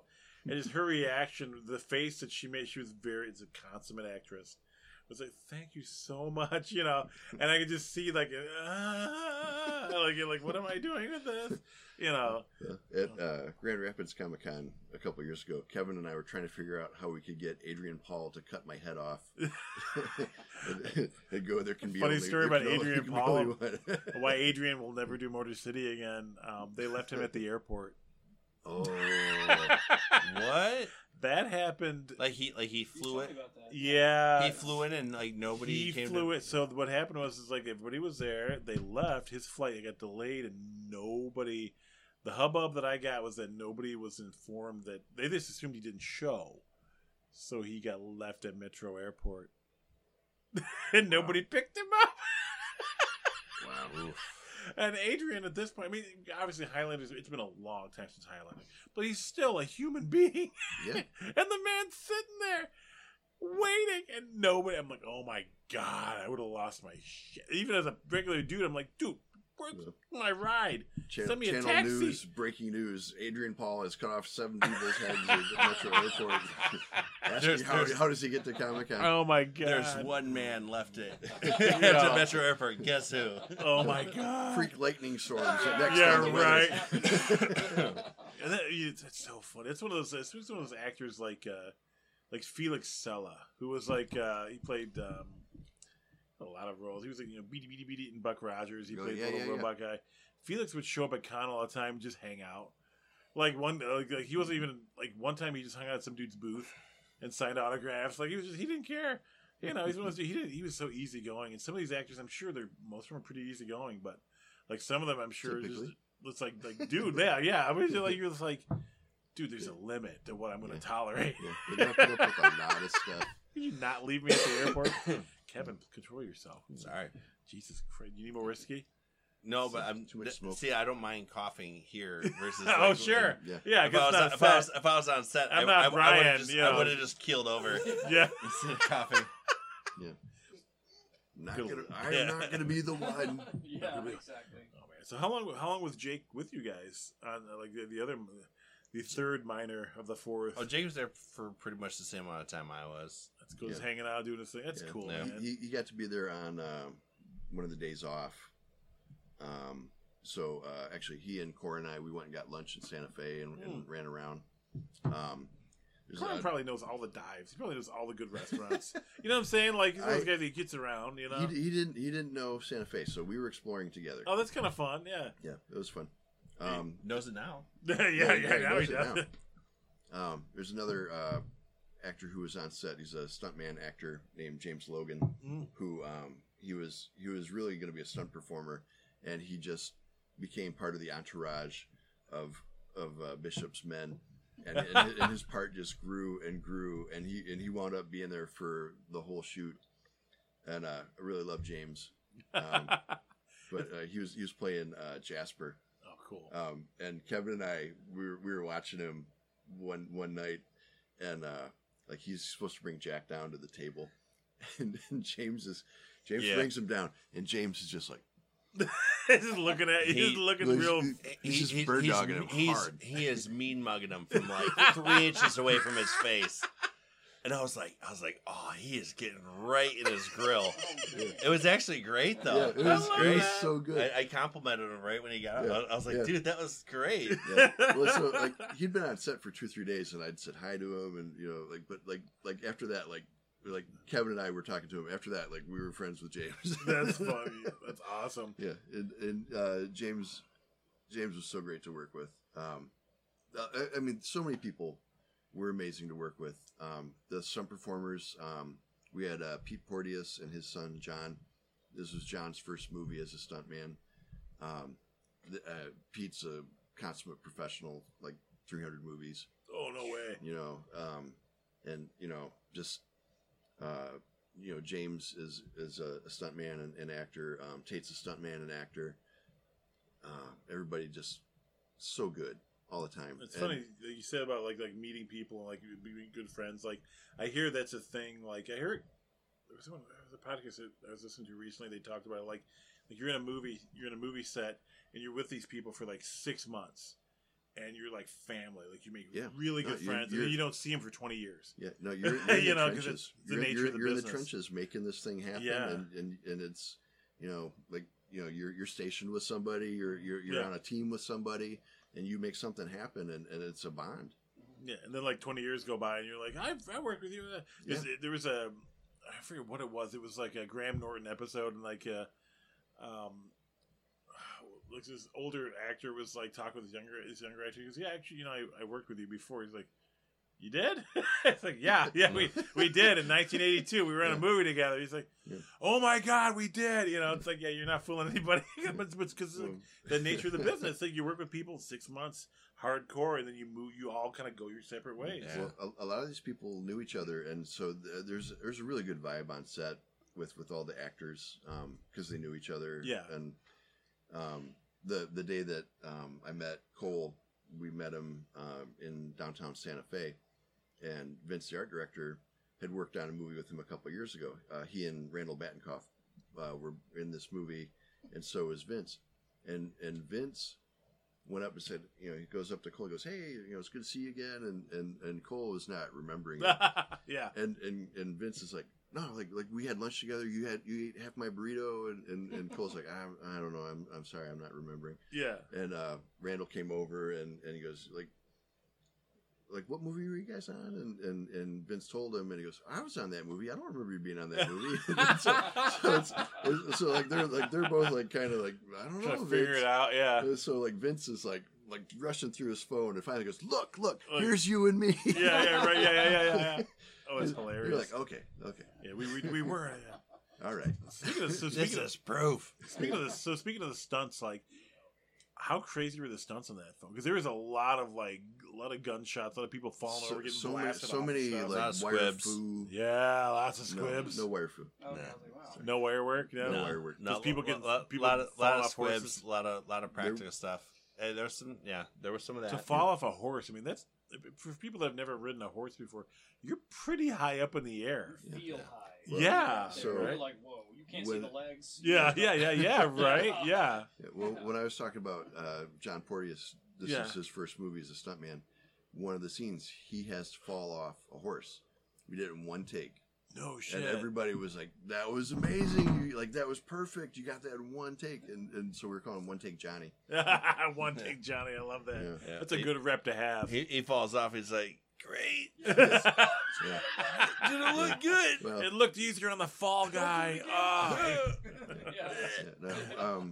Well, even some of the armorers, like Amos and JD. Yeah. Like they did some stunt work too. Oh, that's cool as hell. Yeah, I mean, so many people like did multiple roles and just did everything that they could when they could. Which is the way it should be on a fun film like this. Yeah. Like it's you don't have a humongous, monstrous, large cast.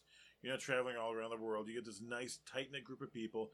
You're at a good location. You're making this thing happen. And so it's cool. Everybody just pitches in bales hay and scoops horse shit and jumps off horses. A lot of people get shot in this movie, so we needed bodies to get shot. That's awesome. There were lots of, like Kevin said, there's lots of squibs. That's so cool. Did you get a squib on you at all? Did you guys get... No, I didn't. No, you squibbed up? Brian was looking at me and Kevin goes, "Oh, I'm going to put squibs on you guys." Yeah, no, it was thrown out there. It didn't happen, though. Never did. I was ready for it. Mm-hmm. Yeah. Brian squibbed up his brother, though. Oh, no way. That was pretty funny. And he sold it. Yeah. Yeah. Well, his brother Bert sold it. He shot one of his sons. Oh, my God. One of his sons bought it. That's awesome. Yeah, so was Travis in anything in that movie? Did Travis travel there to see you guys? No, well, Travis is in it in spirit because one of the wanted posters is drawn of Travis. Is it really? Oh, that's awesome. Yep. Which he now has that he has that wanted poster. I brought it back for him. Yeah, that's awesome. Because I remember he was in Rotten Tail with the creator of Rotten Tail. Freaking oh my God, my brain. David. Yes, oh my God. Sorry, David. I love you. Professor Emeritus David Supreme, whatever. Yeah, what a nerd. I know. God, he's so freaking smart. I remember we were watching Rotten Tail in the theater. I was like, and I turned to Travis. I'm like, you are in this. He goes, yeah, I ruined that scene. I'm like, shut up, Travis. Good Lord. So the premiere is coming up. Yeah, so it comes out July 7th in theaters and on iTunes and Amazon. Vudu. Is it Vudu? Okay, Vudu. You can buy it like same day release, but we are going to have a modest Michigan premiere. Out in Brighton. It's going to be fun. Yeah, Steve knows he's going. Oh, yeah. How'd you get that ticket? I know people. What did you do? I sent it to the wrong Steve. And I couldn't take Shut it back. up! I couldn't take it back. Steven Dorff doesn't want to go to the premiere in Brighton, Michigan. I asked him. On Thursday the 6th, we'll do that. I have a copy of the film. Do you really? And I can't look at it. Yeah, it is killing me. It's the cinema thing. Like, so we. Oh yeah. We couldn't play. They could tell if you open it. Is one of those things online. I don't think so. No idea, but even then, like, we couldn't. We don't have the equipment to play it even if we wanted to. Oh really? It's like theater specific. It's on Laserdisc. So I had to download it, and I was downloading it. I got it to 99.1%, and it canceled. I don't know why. No way. And it's Brian's like looking at the IP. He's like, oh, it's like 180 gigabytes. And so, like, I had to download it again. So, like, I have downloaded 360 something gigabytes to my personal home. That's awesome. Comcast, / Xfinity has probably like throttled me down to like 1% of. You're like, of what is that guy doing? Yeah. Dude, like, nobody can watch that much porn, can they? I don't know. Not anymore, I can't. Not anymore, yeah. Right. That's awesome. See, the premiere's going to come out. That's cool. You guys know, have you gotten... And then the trailer is the 27th. 27th is the trailer? So. That's going to be so cool. I have a rumor, it's a solid lead, that they're going to do a premiere in New Mexico as well. Very cool. That's not a rumor. They're doing it at the 5th. They're doing the 5th. That's why it's a solid lead. Jim's doing it. Yeah, theirs is going to be a benefit, though. Yes. I forget exactly the details, but it was like a benefit for a local youth in the community cast, and so they're going That's awesome. Pay tribute. Yeah. That's really, really cool. We're going to send them some posters for people to sign. I want a poster. I want a poster for this studio right now. Put it right over here. If only you knew somebody who had access to their posters. I know. Or somebody that can frame it for me. No, my wife just collects frames. She has a frame stuff for me. It's funny. I was actually, I have a framed poster of Lou Ferrigno. I bumped into Lou and he signed a poster for me. And she framed it for me, and we've moved so many times, I have no idea where it is. I really wanted to put it up in here. I can't find it anywhere. I'm so mad. I'm like, God damn it. It's somewhere. It's somewhere. Well, she collects frames. You'll find it the day you're not looking for it. Oh, 100%. Yeah. That's fine. But I got to find space for it. This is such a large studio. I like it in here. It's a good place to smoke cigars and drink and hang out with your friends. Yeah, I dig it. I've learned the hard way not to record in the chairs behind you because they're very soft. and you will fall asleep by 2:00 in the morning. Like you'll be sitting. Exactly right. There's been a couple of times where we don't record in the basement studio because it's just. I have a couch down there we've had for probably 15 years now, and it's so freaking comfortable. Like I try to record on there, and I'm just like, oh my god, what are we doing? I think these are nice because there's just enough pokey stuff that metal, you'll hit it every once in a while. Keeps you upright. The metal chair with the poking you in the back or whatever. Yeah, we did an episode about a year ago now with my co-host Mike, his dad Hush, who's a world famous rap artist, and he toured with Snoop and all that, and grew up with Eminem and Snoop-a-loop. And Hush is telling this great story about how he met Snoop and all that, and like all this. It's crazy. And I'm sitting there, I'm listening to it, and I'm like, I don't remember half it because I'm so tired, and I'm drinking whiskey, and they weren't because they weren't drinking, and I'm just like, this couch is so comfortable right now. I'm just kind of sinking into it, like God damn it, I need to start drinking coffee when I do these things.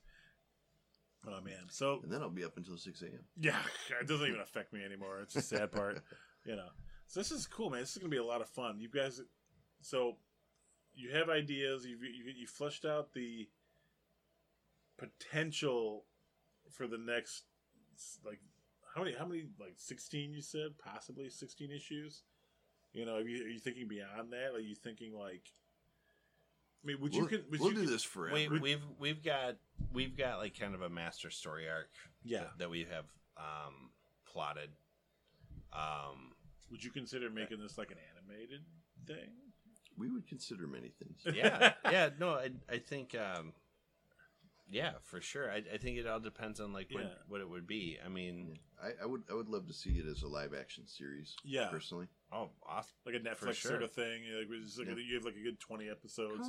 Yeah, I mean, like one of the things I think about, with the animated one, I think it. We could probably play up the supernatural stuff a lot more. That's true. And it might play better. Do you know how many people we told them we were making a movie out of a comic book and they said, "Oh, is it animated?" Almost. 90%. What am I, DC? What am I, Scum? Get out of here! Yeah. DC's animated projects are great. They are actually really freaking good. If DC's handling my animated project, damn it. So that's what they do the animated stuff really good and the live action really shitty. Their animation teams have always killed it. Yeah, they have. That Flashpoint very few misses. That Flashpoint they did with Thomas Wayne. That scene, you're just like, and you've read the comics. It's just you're like, yeah, I know it's coming. You're going to see, Bruce Wayne's father is going to be Batman in this universe, and he enters the scene, and you're just like, oh, that's really cool. You're like, all of a sudden, you're like 10 years old. You're like, punch him in the face again. That was great, Oh my god, that's one of those series like the way you guys wrote this and the way the comic plays out. Like, I could see this being like a really fun animated film, and I mean, obviously the live action is incredible, but like you said, the supernatural aspect of it is like incredible. So like, I'm excited to see the live action and see what they do with it. Like, the actors you guys have involved in this project are dope. Like, they're all the pedigree is like, it's there, dude. Like they're all really good actors. It is a solid, deep cast. Yeah. You look at the the background. Some of them obviously have gone on to be, obviously Yellowstone. I mean, a couple of guys from Yellowstone. Well, it's honestly like it's fun. It's fun to be talking about it, and we're talking about how they're doing such great work on Yellowstone, which is the show's super hot right now, right?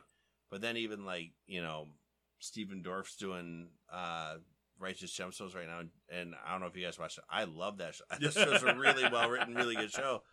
And so, it's just the idea that, we got them in our film in some ways is kind of surreal. It's really cool. It's really cool. I'm glad you guys get to make this, because I read this and I'm an avid reader. Obviously, I listen to audiobooks and stuff too, but there's a very few comic series that come out now that I'm like, I want more. Like, even like the Marvel Zombies, after the second or third compendium that they put out, the graphic novels, you're like, You know, but like this is one of those things. Like I want to know what happens with Reno. I want to know what happens. Like what goes on with the Manitou and all this. It's just freaking dope. And I'm so happy for you guys. If only you could talk to somebody who knew. I know. Sorry, man. I'll flap my gums. You can't tell me shit. I'm terrible about it. Like this story, like this, the Momoa story. I shouldn't be talking because at some point in time, Fosgut's going to hear this and be like, you made me sound like a dope. You know, like, what you get for not coming to my parties, Jay? Shots fired. Shots fired, Fosgut. He won't listen to this. Yeah, he's not cool. But There's a follow-up volley. The follow-up volley. I know. Good Lord. But that's awesome. So is there anything else you guys want to, like, throw in there as far as, like, tidbits or, like, you know, like, just kind of tease the fans as far as, like, what they can expect from this film? As much as I want to be like, yeah, like, I haven't even seen the whole film. So like, I'm just excited I'm excited to check it out. And all I would say is, like, you know, check it out in theaters, or if you can't, just do the iTunes thing, man. They're going to do it. Yeah. Yeah, I highly recommend it. If you've never, I mean, buy this graphic novel too, by the way. You know, it's a lot of fun. It's a fun read. And, you know, get Mega Awesome Notebook as well. And, yeah, right. You know, there's quite a few books out there from these troublemakers that are fun to read. You know, Mega Awesome Notebook is another one of those fun ones. It's in like, wait, I actually, so both my kids like that. They keep fighting over it too. And I'm like, I can get you another copy. And they're like, no, this is mine. That's mine. You know, I use it for a nightlight. It does it still glow in the dark? I don't think it glows in the dark. It glows in the dark. Yeah. I mean, I don't. Maybe the ink doesn't glow in the dark anymore, but it did. It did. It did at one point. Yeah. Oh my God. Well, thank you guys for being here. It was so much fun. Yeah. Thank you. It's good to see you guys. Yeah. You know, we got a good solid, almost 3 hours out of you mooks. You get so awesome. Kevin didn't get too drunk. I got too drunk. You know, I had to get up and pee. I'm the only one that couldn't handle it. It's horrible. You hit your mid-40s and you just lose it. You know. So, but anyway, I just sat here and peed my pants. Oh, God damn it, man! Sit here in my pee pants. Well, it's a good thing we're in the garage. Just wash it out the door. That's why my dog's hiding in the corner. Poor Elroy. He's doing all right. He's just hanging out. He's just hanging out doing his thing. So good boy, Elroy. Good boy, Elroy. Yeah. I texted my wife earlier. I was like, you know the dog's out here, right? She's like, no. You want me to go get him? I'm like, no, he's fine. Dog's in the house. What are you talking about? Exactly right, yeah. Well, with the coyotes we had around here, I'm like, you know, oh, jeez. You gotta worry, like, you hear a noise. The last time Kevin and I recorded, you remember we heard that scraping noise? Yeah. So there's a lady next door to us has, like, 2 big dogs, and she puts rat traps out all the time. And I'm not sure what it caught, but it caught something, and it went running down the driveway while we were hanging out here. And I was like, what the hell was that? Well, Kelly found the trap in the bushes over the winter with the tail still in it. Oh, man. Yeah, something was not a happy camper. I don't know what it was, but it was not happy. You know? Tailless Willie. Tailless Willie. Oh, here's a comic right there. Yeah. So, all right, you guys. We'll catch you on the flip side. Peace. All right. Thanks for having us. Woo.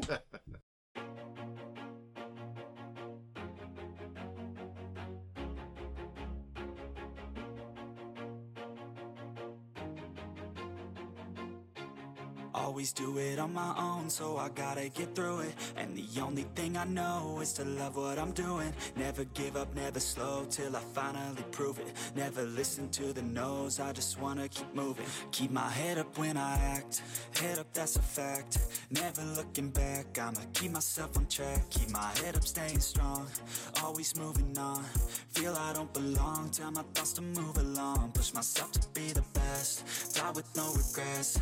Live with every breath, see my message start to spread. And I had so many dreams, then you hit your teens. Life ain't really what it seems, try to find out what it means. Always do it on my own, so I gotta get through it. And the only thing I know is to love what I'm doing. Never give up, never slow, till I finally prove it. Never listen to the no's, I just wanna keep moving. Yeah, I put out all this art, it's my only medicine. Yeah, everything I do, I'm just being genuine. Yeah, I'm sick of being screwed, feel my own adrenaline. Yeah, I do just what I do, and I hope you let me in, yeah.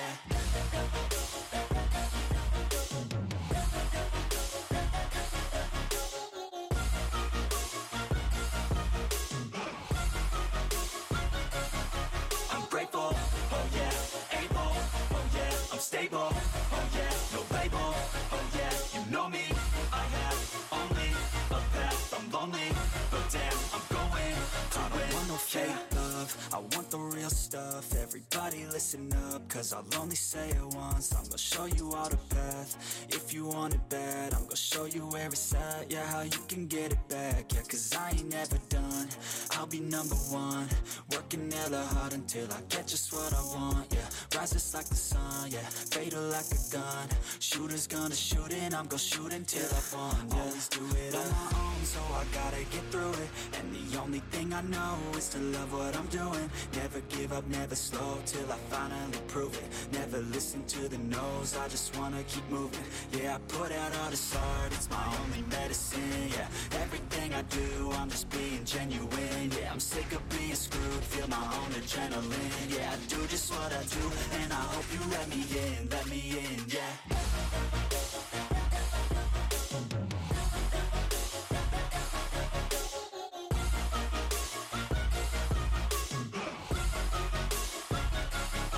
I'm grateful, oh yeah, able, oh yeah, I'm stable.